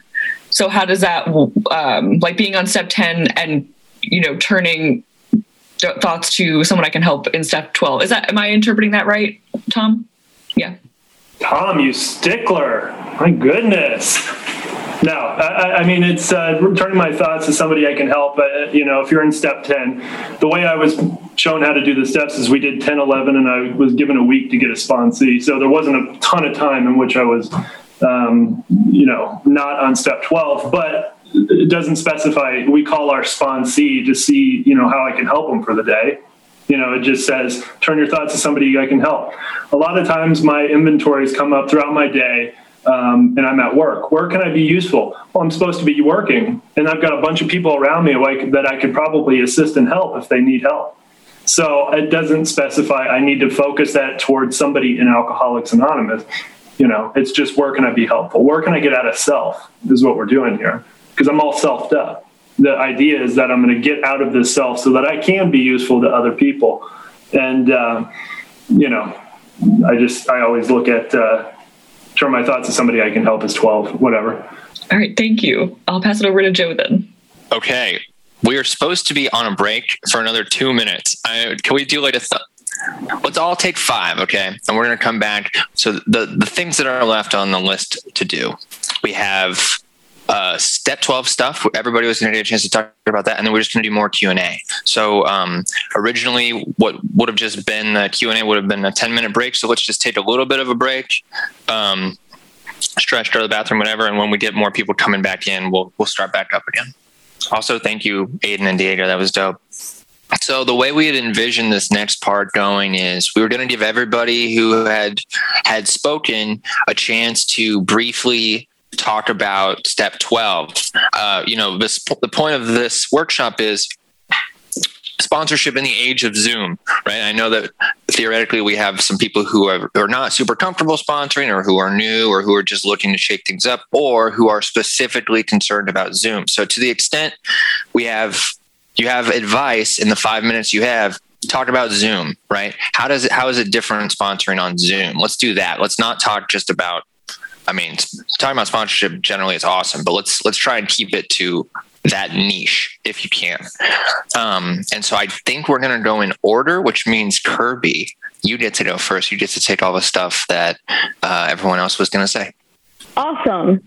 So really briefly, I can't read. If I could read the entire chapter working with others, that's what I would do with my 5 minutes. I'm not that fast of a reader. But that's my first suggestion for anyone who is going into sponsoring, or who's new to it, or to anyone who has done it for a long time. That's where I have to continually take myself back to and go through with my sponsor when I experience questions about how I should sponsor somebody. This is where a lot of my answers are. So I feel like the first aspect of sponsoring in Zoom that's a little bit different is finding sponsees. That's been weird. So my experience with step 12 is that the whole entire first year of my sobriety, I got through 9. I had the awakening that was talked about earlier, but then I didn't do 10, 11, and 12. I really just didn't. And I got to that place that Aiden was talking about, of where I was like, well, I did all this shit. I still have to do more? I have to continue to look at this stuff, and I have to go help others. And so my version of working with others was I would sit at my meeting. Sometimes I would share, sometimes I wouldn't, in my hometown. And whenever the question came up at the end of the meeting, like, if you're real with a sponsor, raise your hand, I would just raise my hand. And that was it. That's all I did. I didn't talk to newcomers after meeting. I didn't go seek them out. I didn't give out my phone number. I wasn't on the phone list. I didn't go to treatment centers. I wasn't doing any of that stuff. And I began to feel empty. I began to feel restless, irritable, and discontent again. And my experience is that when I began working with others for real, it started with taking up a service commitment, with going to a treatment center physically and talking to people. I know a lot of people will go to jails and things. So whenever the pandemic rolled around, I was lucky enough to have a treatment center that I was going to twice a month, and I got a lot of sponsees out of there. So when the pandemic hit, I was like, well, crap, what are we going to do? But the really cool thing is that AA and treatment and recovery, it continues despite most of the world stopping. Like, this is life and death stuff, and it continues on. And there are opportunities all over the place out there. I've gotten more opportunities to carry the message in the pandemic than I ever did before. I get to go to 3 different treatment centers all across the United States of America, at least 6 or so times a month rather. So that's my first thing that I need to do in pandemic times, in Zoom times, is start looking things up, start going to new meetings, start talking to people, asking them what they're doing, asking if there's any opportunities, looking online. If there's nothing around, I call treatment centers, call them. That's what I did to figure this stuff out. I just called them point blank and asked them if they would want to set up a Zoom. That's how I'm going to continue to stay in touch with the newcomer. And then second of all, when I have found a newcomer, when I have found what do they call it? The new man. When I have found a new man, a new fellow, I just do what we've been outlining this whole entire time. I set up a time to meet with them over Zoom. I have this book in hand. I show them what I know, and what has worked for me. I really wish that I had time to go through all the instructions and working with others, but I think really what I wanted to make clear is that in finding people to sponsor, that might look different now, but it's all a matter of me being willing to put in the legwork to go find these opportunities, to get in front of a newcomer, to give my information out to people, to offer myself, to be available. And that's still totally able to be done in this time. And then when I do that, I think one of my favorite lines in working with others is on page 94. And this is what I do. I outline the program of action to them. I explain how I made a self-appraisal, how I straightened out my path, and why I am now endeavoring to be helpful to him. I mean, that's kind of a short, sweet, bow-tied version of what I do. And it really doesn't look vastly different. I might have had to do a little more searching to find these opportunities to be helpful, but they're everywhere. Just start Googling. And that was my spiel on sponsoring in Zoom times in the 12-step work. So thanks, y'all. Thank you, Kirby. Okay, let's go Sam and then Sandra. Hey, Sam, alcoholic. So I think a really good thing to think about is, when we think about the founding of Alcoholics Anonymous and when this book was written, there were no meetings. It wasn't because the meetings, got put on pause. It's because they literally did not exist, right? They were meeting in a group of drunks in the Oxford group, and the Oxford group was not exclusive to alcoholics. So they didn't even have their own meetings. At all. So what they're talking about and working with others is, like Kirby was saying, they were going to hospitals. They were going where drunks hung out. They're picking them up off the street and plucking them and getting them into the solution. Okay, so to be placed in a position where, really meetings didn't go anywhere. They were just put on Zoom. And so we're still very fortunate that relatively little work compared to what these guys were doing when the book was written. We really have it so easy. There's newcomers everywhere, and they know about Alcoholics Anonymous already. It's just our job to carry the message to them. And I really want to hone in on, a couple things. The first page of working with others, it says that practical experience shows that nothing will so much ensure immunity from drinking as intensive work with other alcoholics. So it works when other activities fail. So when all the other steps fail, this is the thing that will keep us sober. And then we also have to look at in step 3, where it says above everything, we must be rid of this selfishness or we drink, right? And I know it was easy for me, and I still hear it a lot, that, like kind of complaining about Zoom, and I want to go to in-person meetings, and I don't know, there's just something there, sitting down at the kitchen table and getting into the big book and being face-to-face, and just what I hear is... it's self. It's me saying that this could go a better way. And basically what I think God's doing is not totally right. Sam's way is, if it could be my way, we could be meeting in person, and that would be better. And so essentially I'm questioning the facts about life and reality, which is that I'm questioning God. And it tells me that I have to be rid of that, or I'm going to drink again.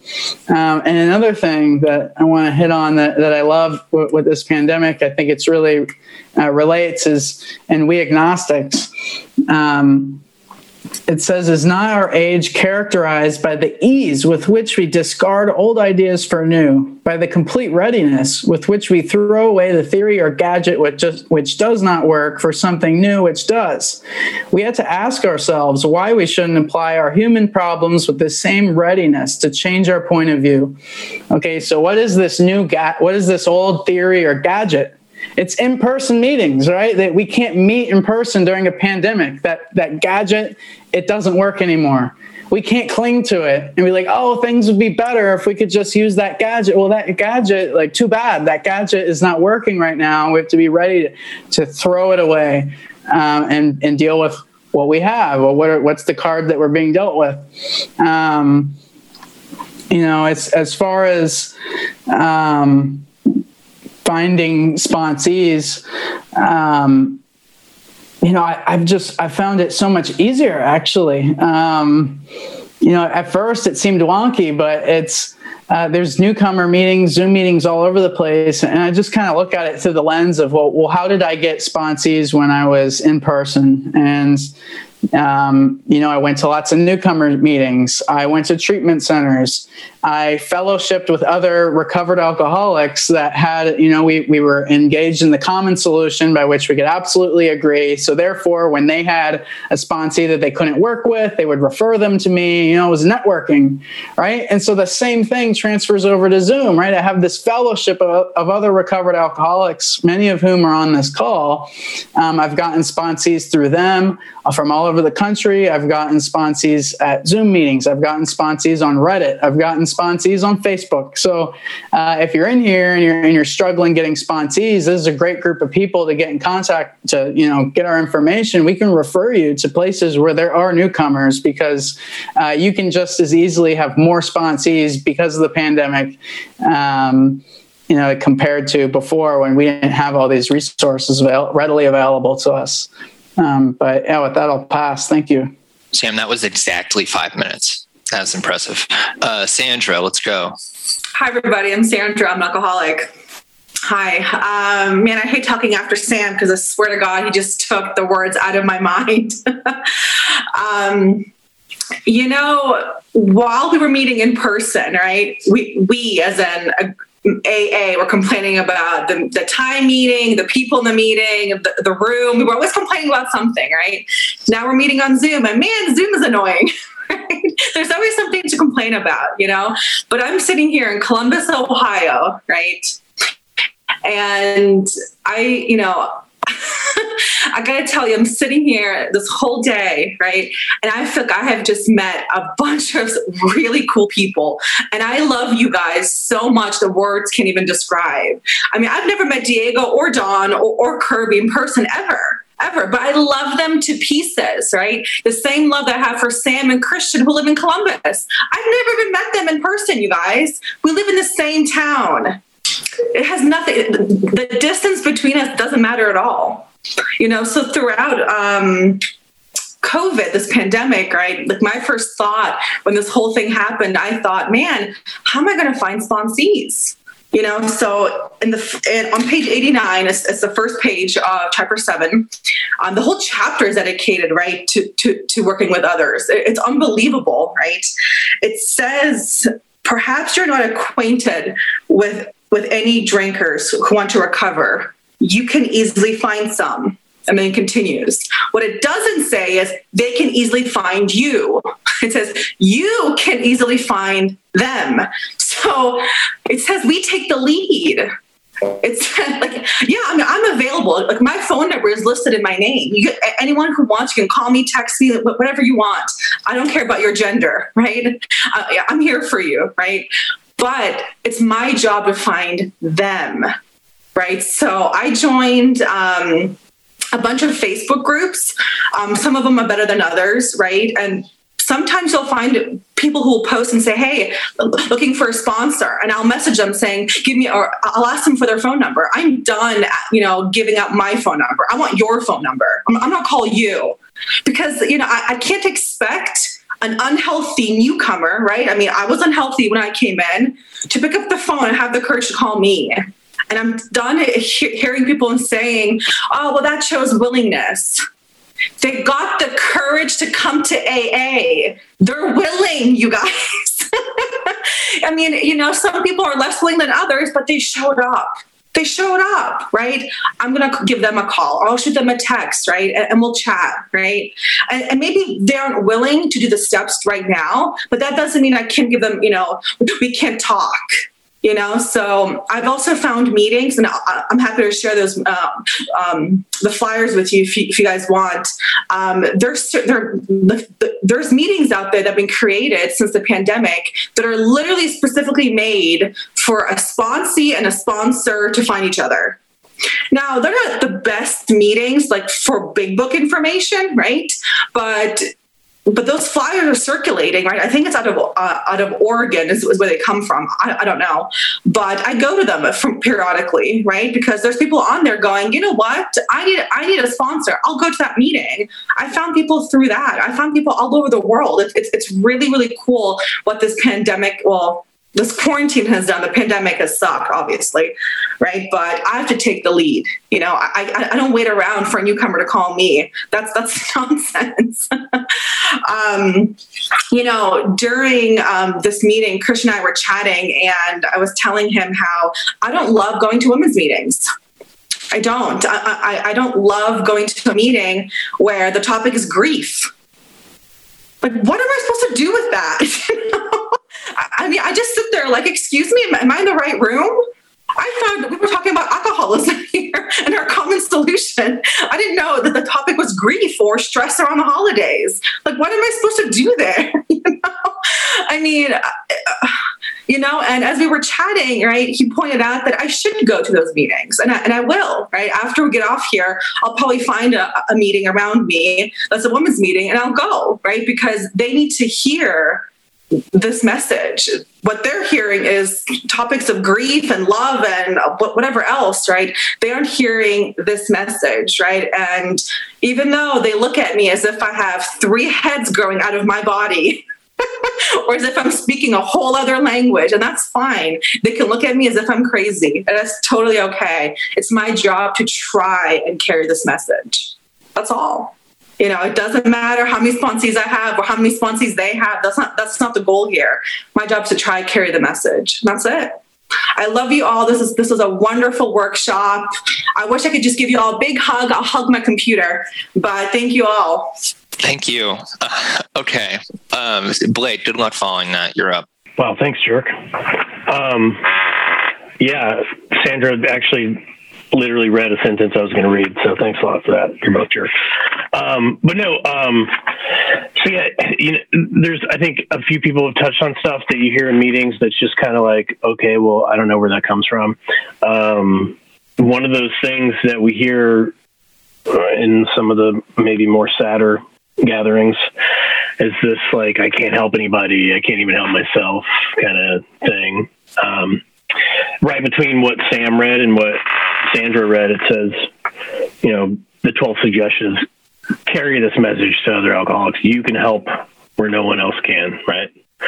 So, like, not only can I help someone else, but I can help in a situation where other people who may be seemingly qualified are not able to help, And this goes back to that step one identification thing that Silkworth kind of drives home. It's like, I'm a recovered alcoholic today, and I have depth to my experience and knowledge with this work. It's not academic. It's not wishy-washy. It's founded in experiential, resources that I've taken the actions in this book. I've had the results that the book describes, and then I've continued to do that in step 12 and go take it to other people. Sandra mentioned, like, not waiting on people to come to us. There's so many places in the book where it talks about making an approach, or it talks about being approached by someone in whom the problem had been solved, over and over and over again. And that's the kind of stuff that I've done in Zoom as well, like calling and emailing case managers, people like staff at treatment centers in cities I've never even been to, anything that I could think of that I feel inspired to do through my 11-step practice, any kind of ideas that come up that feel like it could get me closer to carrying my experience and knowledge to somebody who might need it, The moral of the story there is keep swinging, like 100% of the time that I don't swing, I don't get a hit. Right. So, we talked earlier about how this isn't about like how many guys I'm sponsoring or how far they each get in the steps and all that stuff. It's about taking the action, So I don't really put too much into the result. I'm not really thinking about that. What I'm thinking about is, if I have a sponsee who's like, okay, so now I'm at step 12. Well, what do I do now? Well, here's a list of 15 things that you can do right now. Maybe that's going to overwhelm somebody. Okay, so here's a list of 2. And then when you don't do those 2, here's 2 more. And you don't do those 2, then we're going to have a discussion. So it's like, what are you doing, right? Are you actively taking the actions, or are you actively taking some random excuse to not take the actions, right? So big things there.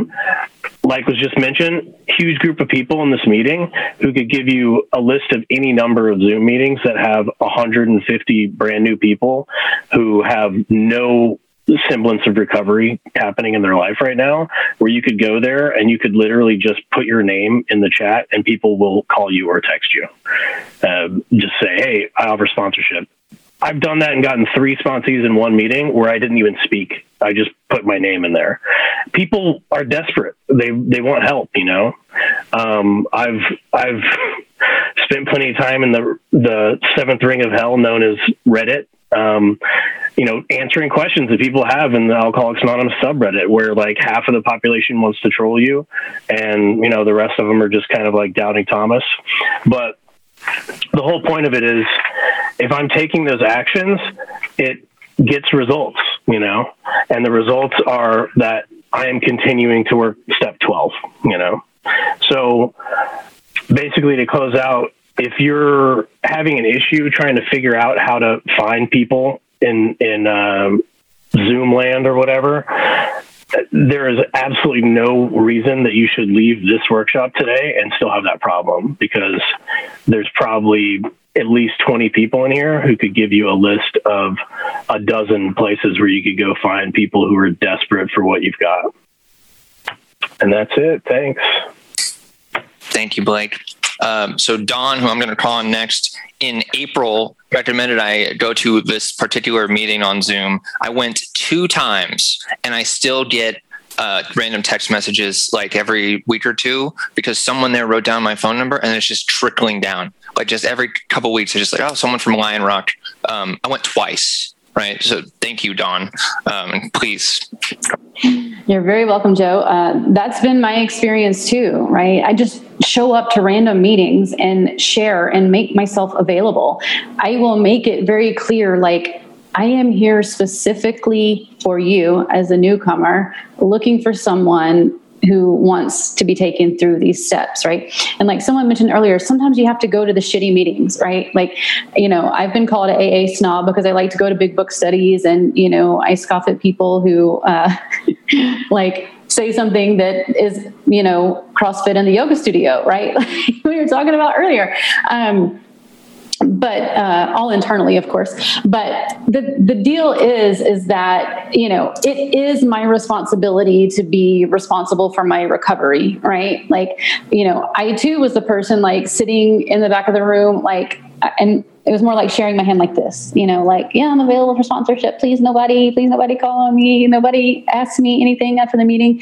And then, I started doing the work of sponsoring other people, and where the book says like life will take on new meaning, like those words can't even like describe what really happens, right? It is my most favorite part of my day. It is the time that I am most close to God, is when I am taking someone through this work. So why would I like not go search that out? Right. It's just like I was taught before the pandemic what to do. I just adapt that to the Zoom meeting, right? I put my phone number here for anyone who wants to reach out and say, hey, I need sponsorship. I need help with this recovery problem, whatever it is, right? Call me, text me, not a big deal, right? I'm here to help, If I hear someone sharing in a meeting that sounds like they're struggling, whether they have 5 days or 5 years, I'll send them a direct message. Hey girl, what's going on? You want to talk after the meeting, right? Let's get on Zoom and let's just talk, right? Like there's nothing else other than just let's talk, right? Maybe we end up working together. Maybe we don't. Maybe we've made a friendship. Who knows, right? But at the end of the day, how can I be helpful, right? It's just how can I be helpful? And, if you've never sponsored anyone, once you start to have that experience, you will chase it down with the desperation of a drowning man because you know how amazing that it is. And for me, again, it's just like thinking outside of the box, because like someone mentioned earlier, like you had to be sponsored into AA, right? Like you had to have someone who's in AA go find you and sponsor you in, right? It wasn't like you could just walk to the AA club on the corner and go get help. And then the sponsor people would like, come run at you like, oh, I want to sponsor you. I want to sponsor you. That's not like really how it works, right? So I can't imagine, the links they had to go through back then, going and finding drunks on the side of the street, right? We have it pretty freaking easy. We can show up to a meeting. There are tons of AA meetings on Zoom on a website. You can go and scroll through and like, okay, this one's happening in 10 minutes. I'm going to hop on and I'm going to make myself available for sponsorship. I'm going to start messaging people that, seem like they need some help, right? When someone new comes to my home group, hey, I haven't met you before. What's going on with you? Are you new? Or do you have a sponsor? I'm available for sponsorship. Like making that clear that that's what I'm there for, because the meetings are not there for me to bitch about my day. They are not there for me to check in, right? As a recovered alcoholic, I'm there to share the solution, share some hope, right? And to make myself available for the newcomer, right? That's it. How selfish of me to be a recovered alcoholic. I just really need to talk. Me and my husband, we had this big fight this morning, and I just really need to talk about it. Right? No, like there's no hope in that. No newcomer is going to want to come to me for help. So I'm there to talk about what this program has done for me. Right. And if I can do that, I'll get a sponsee. That's been my reality, right? I show up to a meeting, whether I've been there before or not, I'll share, I'll put my phone number out, I'll message some people. And if I'm looking for a sponsee, I will find them, I have never had a shortage of sponsees. I've never had trouble finding them since I started doing this thing. That's just not been my experience at all. So all you got to do is share some hope, make yourself available, and reach out to some people. That's it. It's pretty simple. That's all I got. Thank you guys so much for this. This has been awesome. That was also exactly 5 minutes. Let's go, Christian. This will not be exactly 5 minutes. So, Christian alcoholic. Okay. So, everything everybody said. So I just ditto that. The 12 steps says, having had a spiritual awakening. So I still have to read this thing. I don't have this memorized. Having had a spiritual awakening as a result of the steps, we tried to carry the message. Somebody else mentioned it. We tried to carry this. Doesn't say we had exactly this many people in these many steps and we were doing, it says we tried to carry the message. So, I would say everything we've talked about today, right? We've made the joke so many times, hey, it's a Zoom workshop. And the joke is that it's exactly the fucking same. Nothing's changed. We're just working steps instead of being face to face. Like in reality, we're doing it over the internet. But here maybe things have changed a little bit. Maybe just the mechanics of them have changed a little bit. But the feelings as a new sponsor, as a person who's now all right, buddy, get out there, go get them, pal. The feelings of, I don't want to screw these people up. Where do I find them? Whatever. Okay, so some things that I was told right from the beginning. Number one, you need them way more than they need you. Okay? My sponsor said, Christian, you're really fucking sick. You need a lot of sponsees. Okay? So if you can count how many sponsees you have, you don't have enough. Okay? If you can remember all their names, you don't have enough. Now, me being a broken alcoholic who had no better plan and had bought into this guy's ideas, I was like, all right, I guess I'll go do this. He's like, but here's the thing. And I love Don and Blake and Kirby and all these people. Guess what? They go to a meeting and people say, mic drop, fire. They are incredible. They're going to stand out from the crowd. That wasn't me when I was 90 days sober. I was fumbling over my words. So maybe you're not going to be able to walk. Don't go to the Friday night cool meeting with 150 people and think that you're going to be able to say something that's going to shock people. And you're going to get all these messages, So here's what you do. You go to the meeting. This is Zoom. You go to the meeting. People introduce themselves as new. You have to remember one. And whether the chat is closed or open, as soon as that chat is open, you direct message that person. In real life, the way that looks is you are sitting in a big circle and they're going around the room introducing newcomers. And not Joe, but some other guy named Joe. Joe says, hey, I got 25 days. You don't remember Jim and Jack and Bill and Phil and everybody after. You just Joe. Okay, you can't remember everybody. And you beeline it for that person right after the meeting and you talk to them. Okay. Now, in Zoom, what does that look like, right? It's a quick message. Hey, how's it going? What are you up? It's not, hey, do you need a sponsor? Right? Because we haven't even gotten to the point yet. What if they're not a real alcoholic? Guess what? Your job is to decide that. Okay? First, find out all you can about him. If he does not want to stop drinking, don't waste your time. So this isn't about how many sponsees you have. This is about becoming interested in the welfare of others. If you go into each meeting and you become interested in the welfare of others, you will get people who will respond to that. You will sit down with them, hopefully. Okay, this is how I did. Every time I'd meet with a new person when I was brand new at it, I would read, work. You know what, Joe? Look, I was going to set a 5-minute timer and I forgot. And now I have no idea how long I've been talking. So give it to me. Yeah, 45 seconds left. I can wrap this. But I can credit you 10 seconds for this aside. Thank you. Okay. Okay. When I first did it, you know what I would do? Right before I met with the sponsee, whether it was on Zoom or real life, guess what I would do? I would read the entire chapter. It's called Working with Others. Okay, that's a good setup for how you're going to go.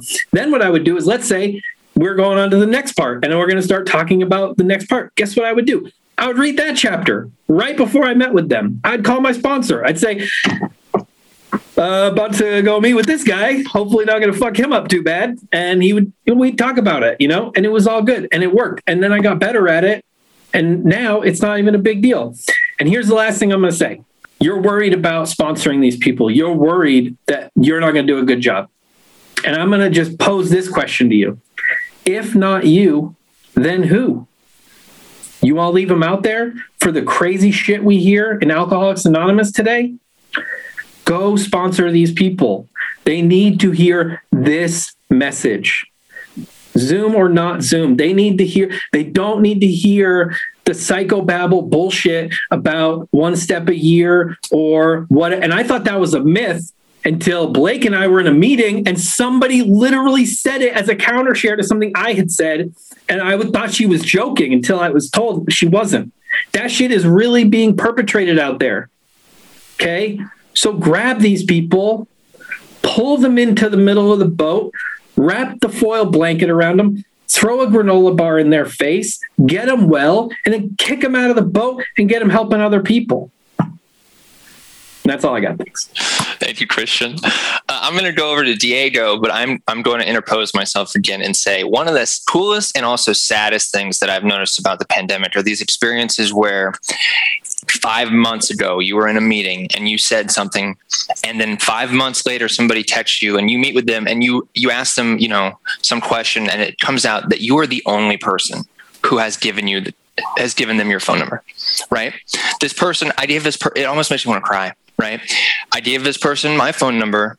No one else did, right? Or I had a guy come up to me that had been coming to the same meeting weekly. I was the only person who had ever come up to him in the months, right? And I'm like a gangly, 4-month-old guy, right? I don't have a lot, but no, he didn't have any other options at that point, right?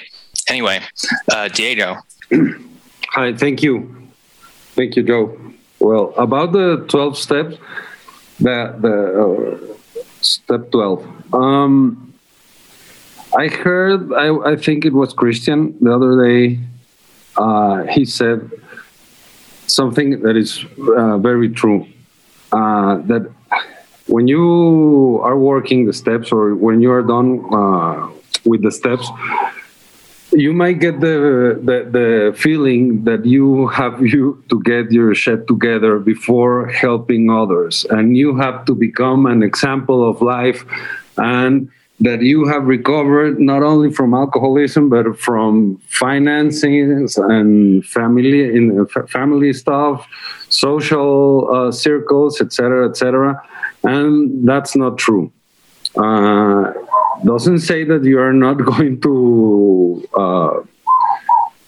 enjoy life differently. Of course we are, but you don't have to get your shit together in order to help others. Is the other way.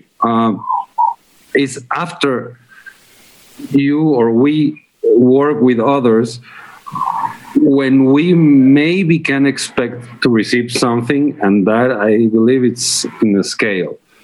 But it's after, not before. So what helps me get my shit together is working with others. Everything has been said about the 12 step in these previous shares, but I think there's a very human and human part of this working with others things, and sometimes I can be using others to work for myself. I mean, my ego grows. I think I'm the shit, and I have a lot of sponsors, but still that's part of my 10 and 11 step. So that are human defects, human wrongs that are going to get better as long as I do what the program tells me to do in steps 10 and 11. Because, but I don't have to stop from helping others just because my ego feels great because I saw someone recover from alcoholism, and I feel great about it. And at the same time, I feel like I had something to do. It's okay. There's nothing wrong to feel great about seeing others recover themselves. But I just had to understand that I did something. I had something to do. But the spirit, of course, has to be that I have to understand that that's for myself. There's the only way to service me is to service others. But if you have ever felt or thought about this, or this thought passed through your head, don't stop working with others because of that. That's it. Thanks. Thank you, Diego. I'm calling an audible here, and I'm going to ask Kat to speak briefly, and I'm going to ask Amber and Aaron as well, and we're going to go quickly, and then we're going to go to Aiden, and then we're going to be done. Thanks, Joe. I'm Kat. I'm an alcoholic. I don't think I've said that yet, even being here all day, but yeah. First of all, it's a big honor to be here, and thank you to Blake and everybody for letting me be of service today. This is like something that's close to my heart. I am a pandemic sober baby. Like this, without Christian and Blake being on the firing line in their recovery, I would not be here today. I would not be in school. So sponsoring over Zoom works, and it saved my life.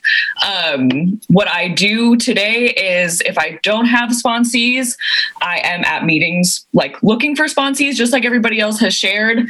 Sponsoring is something I'm growing more and more comfortable with. At first it was really uncomfortable. I have a lot of people pleasing tendencies, but the book tells us if we're on that service plane, we're not actually not being helpful. So I've learned a lot about boundaries and all these things, but it's just like being in person in my experience, sitting down with somebody and explaining my experience, reading the book to them.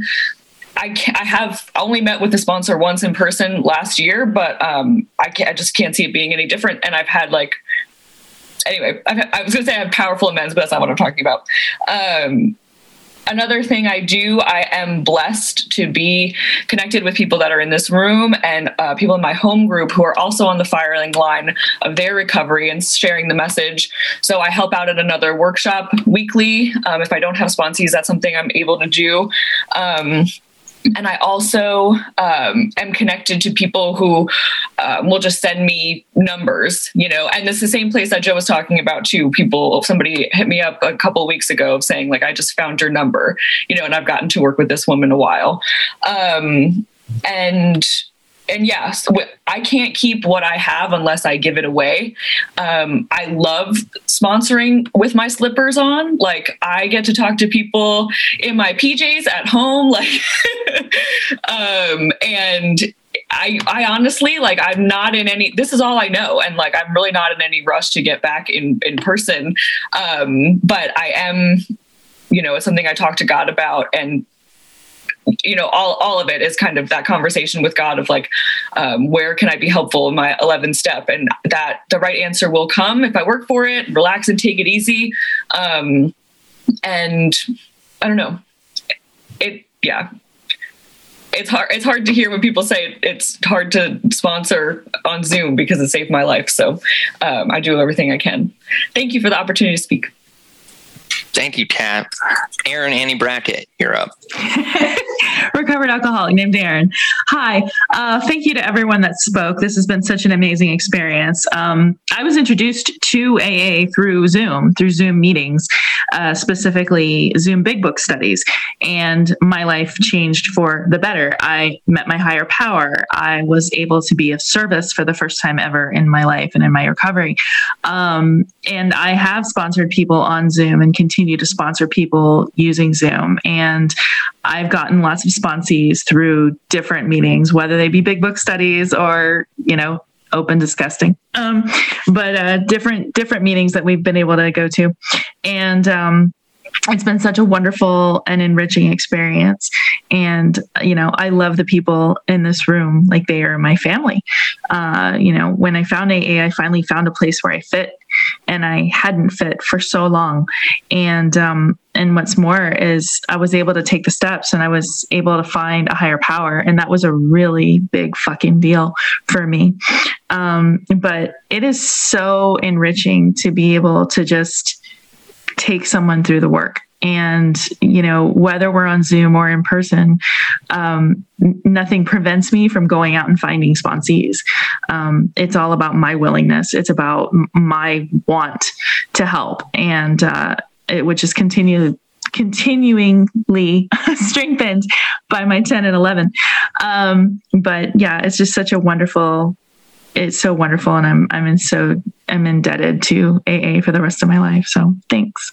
Thank you so much. Okay, now Aiden, you may speak. Aiden, alcoholic. Good. It's been a great workshop. It's been awesome, but I think it's unfair that Christian is giving his input on how we go out and find sponsees, because what he does is he kicks over a gas can in a meeting. He sets the shit on fire, folds his arm, and waits for all 6 of the new sponsees to come up to him after the meeting. I think some of us actually have to put in the work to do it. And that's what I was shown how to do early, is that you got to actually go out and seek. That you get the benefit from the seeking, not necessarily the guy that finishes his 4th step. I get the benefit from getting out of self by having the conscious thought of how can I go be helpful and useful in my life, and go try and attempt to carry the message of Alcoholics Anonymous.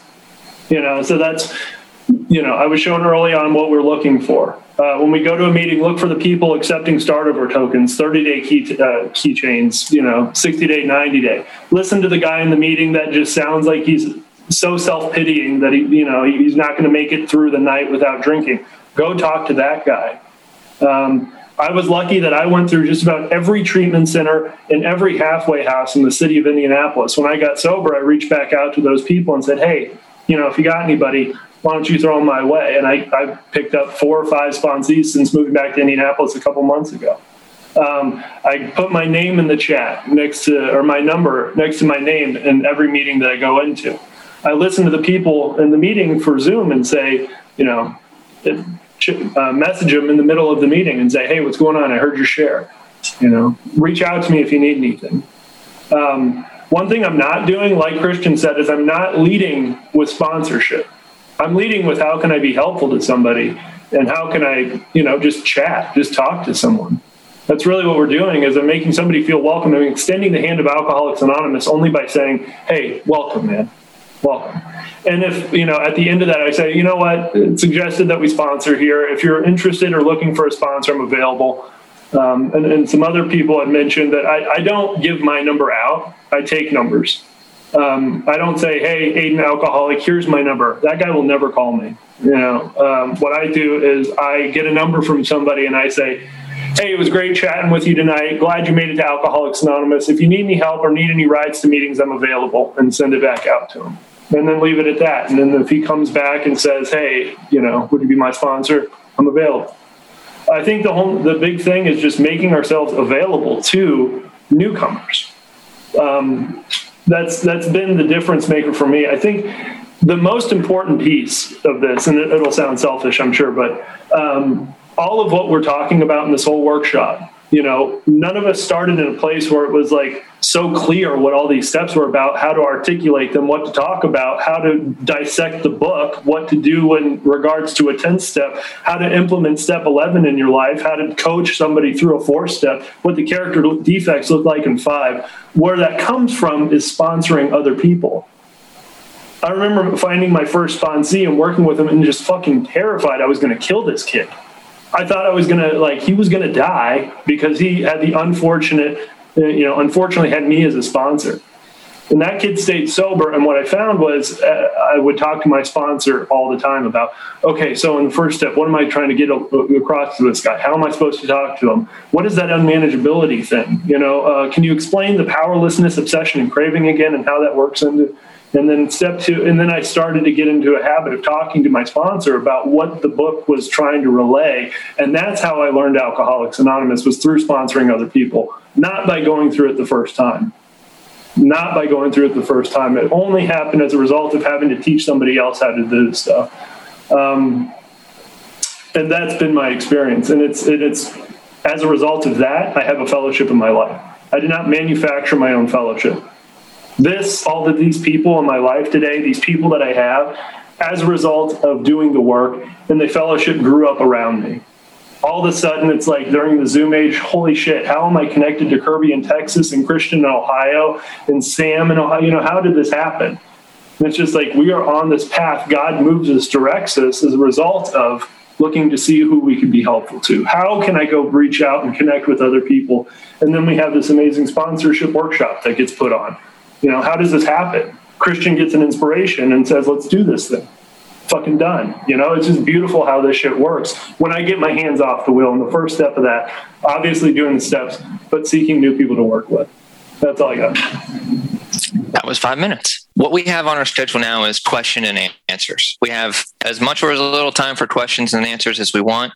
Thank you to everyone that came and for help. And let's get to Kat, do we have any questions? I think it would be best to open it up to anybody, and then I can go into some, if nobody has any, but we went over a lot, so hopefully people do. Blake, alcoholic. I just had a question for Christian. What brand of gasoline do you recommend for kicking over and setting a meeting on fire?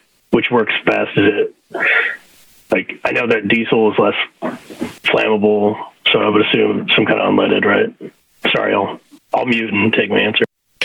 Thank you for the very pressing question. I can start us down. Okay, there's one here. So how often should my sponsees be calling me with 10 steps? What if they aren't doing 10 steps? Aiden? When it crops up. And I think that differs for individuals. I think for me, I was on the habit of daily 10-step practice with my sponsors, so calling with 10 steps. I think that it says when it crops up, so however frequently that is. I kind of press sponsees on this. It's like, okay, so this is what we're going to do. And I kind of create that from the very beginning. Daily, you'll call me with 10 steps. It may be different for other people, but it gets somebody in the habit of actually looking at that, because it's so glossed over so frequently that the 10-step isn't really applied, that I try to make it a ritual, a routine. If they're not doing it, that brings up a ton of other questions. What have they missed so far? What don't they understand about management of their own life? That sort of thing. And it would create other conversations that I would have. But I like a daily regimen, because when someone's in treatment, especially I sponsor a lot of guys in treatment, I guarantee you there are resentments spewing daily with other guys in the halfway house, other guys in the treatment center. It is too easy to catch resentments and fear. What is it going to be like when I get out? I give explanation of what my fears are that may trigger some of them to go, oh, I have that same fear. Oh, I have that same fear. How am I going to make money when I get out? Where am I going to live when I get out of here? Will I be able to stay sober? Is God going to, these are all things that would go through my mind as a newcomer. So I'm sure they're going through others as well. That's awesome. Thank you. Any other panelists want to speak to that point? Sam, alcoholic. Apologize. Not sure you can hear. There's an ice cream truck directly outside my house, and it's super loud. It's weird. We have 160-degree day here in Ohio, and everyone's running around outside shirtless eating ice cream. So when I first get sponsees on 10, I make it really clear that even if it seems petty, even the stupidest, most petty seeming shit, if it seems so small, someone cut you in line, I don't care what it is, call and practice, because it talks about, 10 and 11 becoming a working part of the mind. And we can't get there without practicing. And so we're going to have to start really, really simple. And that's what I did. I would call about 10 steps and, about people in rehab, going off in group and literally just talking too long and like annoying me. And I'd call and do a 10th step. And that's how I'd practice to get better on like what is this 10th step? What is the point? What am I trying to do? What am I trying to achieve with the 10th step? And every time we talk, like if they call me and we're not talking, if we've gotten past step 10 and 11 and a sponsee calls me and they're not talking about 10 and 11, I usually stop the conversation and I say, well, how's 10 and 11? What's coming up? Like if it says when these things crop up, and then in 11, we're supposed to ask us these specific questions of what we're looking out for. So we should have some ideas of things that have been cropping up or things that, something should be coming up. And so that kind of gives the indication to me, if you're like, oh, everything's going great. It's like, okay, well then you're clearly not doing it, because something should be coming up, whether it's good or bad or whatever. We're supposed to, we have questions to answer. And I just kind of bring it back to that. And I don't really hound on sponsees if they, if they're not going to do it. I make it clear that I had one sponsee, it took almost a year for him to consistently, call with 10 steps, because he was just he had to hit his head some more. He kept bonking his head. He'd call me when some huge explosion happens. And now he had to do like a full inventory on this explosion. And it was like, oh, now I'm sorry. And then he starts calling me with like the smaller things, like now I can see it clicking. And I feel like that's super common too. And I just kind of let it ride and try to be helpful. And I don't hound them if they don't do it. There's somebody, Aiden brought up fear and resentment, and somebody asked how to help people when they're just having the same fear or resentment over and over. Dawn? Yes. So I deal with that a lot, right? I do it myself, right? And I have sponsees do it too. Like we're never immune from that. And, I had this conversation with one of my girls just a couple of days ago. I was like, here's the deal, honey. You can sit there and you can keep being pissed off at this woman for what you think she did to you. You can let it fucking burn your life to the ground till you absolutely have to have a drink, and then you go drink again. That's option one. Option two is let's do the suggestions in the book and take some action and move past it, right? I was like, and so I asked, so the last time we talked about this, we left with, this information and these actions you were going to take. What happened? Right? And usually the answer is, well, nothing. Okay. Well, then when is now going to be the right time to decide that it's done, right? Because it's up to you, right? You have the power to choose to get over this or not, but the reality is the book gives me some amazing promises, but it also gives me some promises of what's going to happen if I stay in my resentment. And it tells me like 5 or 6 times in the matter of a paragraph that they will kill me. Right? It's not my drinking that's going to kill me. It's my resentment, because my resentment is what causes me to sit in my shit until I'm so just off the chain that the only thing that's going to solve me is a drink. Right?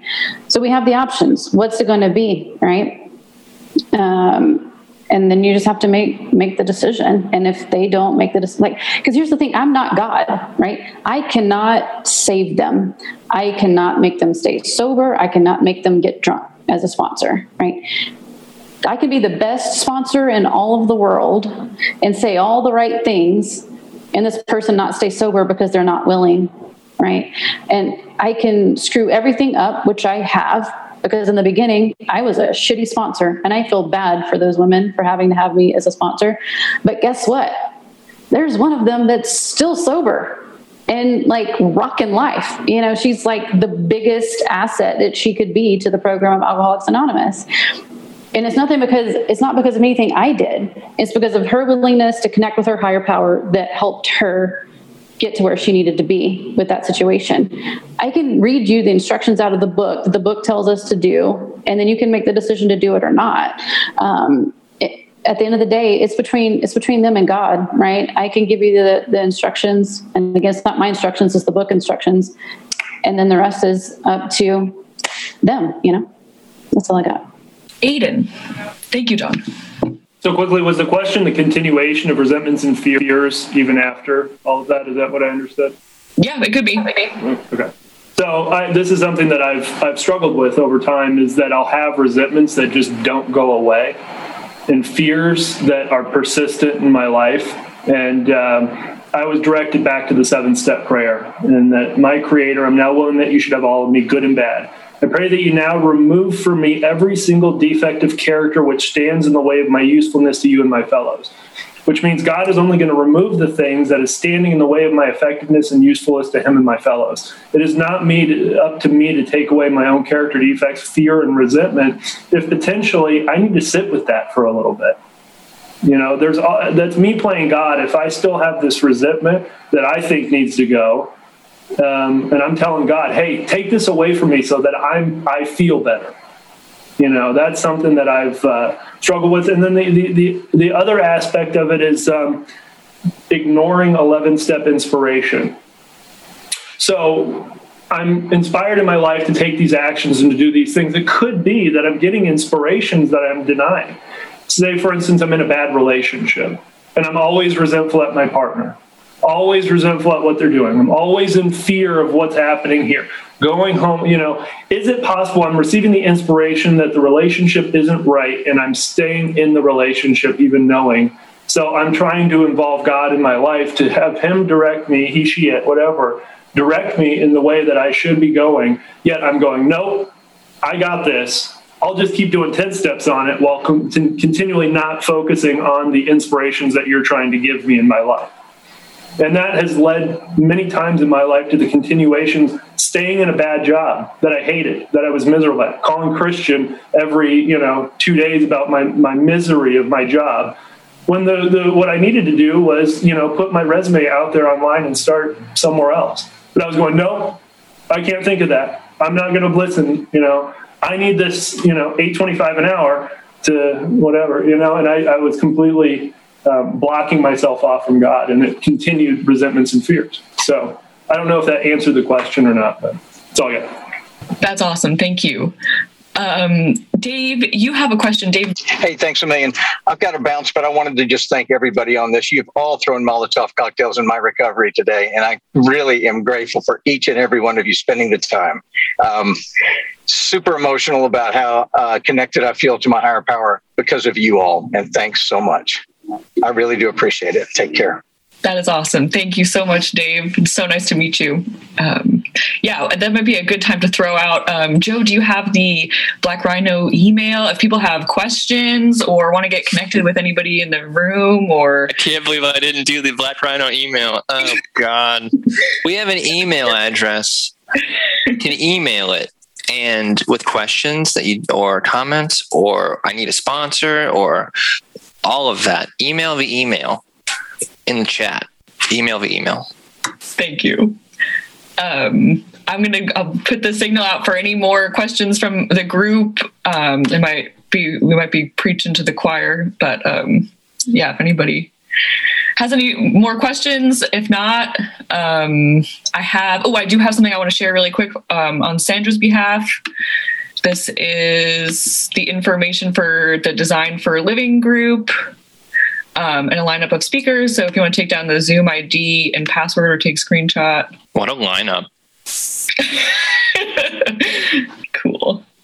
And then I'll pass it back to you, Joe. Thank you again for the opportunity to be of service today. I'll put my number in the chat. Everybody can feel free to contact me. Man, woman, all the things. We did not talk about how this would be ended.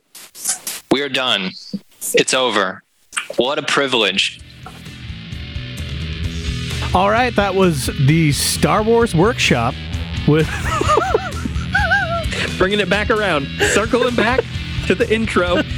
No Star Wars was mentioned, if I remember correctly, during the workshop. Yeah, and it's like a 2-hour thing, and no one's going to remember the joke from the beginning. They will now. It took me 3 weeks to listen to this whole episode. Yeah, exactly. You nerds are killing me. Okay, anyway. Speak for yourself. So, if you guys want to get in contact with any of the people who you heard speaking or answering questions, or I believe asking questions too, all those people are actively sponsoring, and we would love to help you get in contact with them. You can reach out to us in the following ways. Oh, yeah. So you can hit us up in our email, which is podcastgreaterthanyourself@gmail.com, or on Instagram at podcastgreaterthanyourself, or at Dr._Silkworth. So definitely hit us up. We'd love to connect anybody with any of the speakers, or really, we just love hearing from you guys. So For sure. please drop us a line. And be on the lookout for season 3, Podcast Greater Than Yourself, coming. We have no idea when. Listen, we got a lot going on in our lives right now, okay? There's a lot happening, so just be patient. But I promise we will have a 3rd season of this podcast. The Empire will strike back. You never know. We might show up on other people's podcasts in the meantime. Yeah. That'll be like a Return of the Jedi kind of a thing. Man, this is so much good stuff coming out of this. I'm gonna. Hey, listen, I gotta hop into my. Should we re-record all of this? Ewok? Is that a thing? An Ewok? I think I had my Ewok. Is that I don't even know. Yeah, you hop into your Ewok, and then for sure. Why not? My Star Wing. What is it called? The Ewok flies you to Endor. I don't know. You know what always threw me off was that, like, when they would go to the bar, and this is an alcoholic podcast, so we'll talk about the bar. They'd go to the bar and they would have like all the different aliens there, but there would always only be one of each like species of alien. And I was like, I'm not buying this. Yeah, why aren't there like 2? Why isn't there like a whole table of Alfs? Right. That's what I'm saying. You know, because like, you know, bunch of 40-year-old white dudes are all. It's when you go to a bar, there's a table full of 40-year-old white dudes. Yeah. You know. Oh, and then in the prequels they kind of did that, but it was like in the Senate, or there's like a whole little pod of ETs or like, you know, Wookiees hanging out. But a lot of crossover. Alf, ET. I didn't even see. This is why I need to watch these shows. I didn't know that they had these characters in Star Wars. Well, it was like fan pandering. All the prequels is about is like fan pandering. And then when nobody liked Jar Jar in the first one, they're like, George Lucas is like, well, I guess I gotta put him in the second one, but shit on him immediately and then have him just disappear from the movie. This is like when we try to gain fame by getting people on our podcast that have huge followings. Exactly. None of whom will listen this far into the episode for sure. I'm saying I could literally say the name and it wouldn't get back to them. Anyway, wow, what a long, unnecessary outro. Hopefully, I hope you enjoyed that. Hopefully, one person enjoys this. Hey, just get ready. There's more of this. This is basically season 3 right here. Yeah. Wow. I'm all zipped up on Coke Zero, I guess. I don't know what the hell happened. Rare form. Oh, that's fantastic. I think I just miss spending time with you like this. Yeah, for sure. Okay, I'll stop the thing now.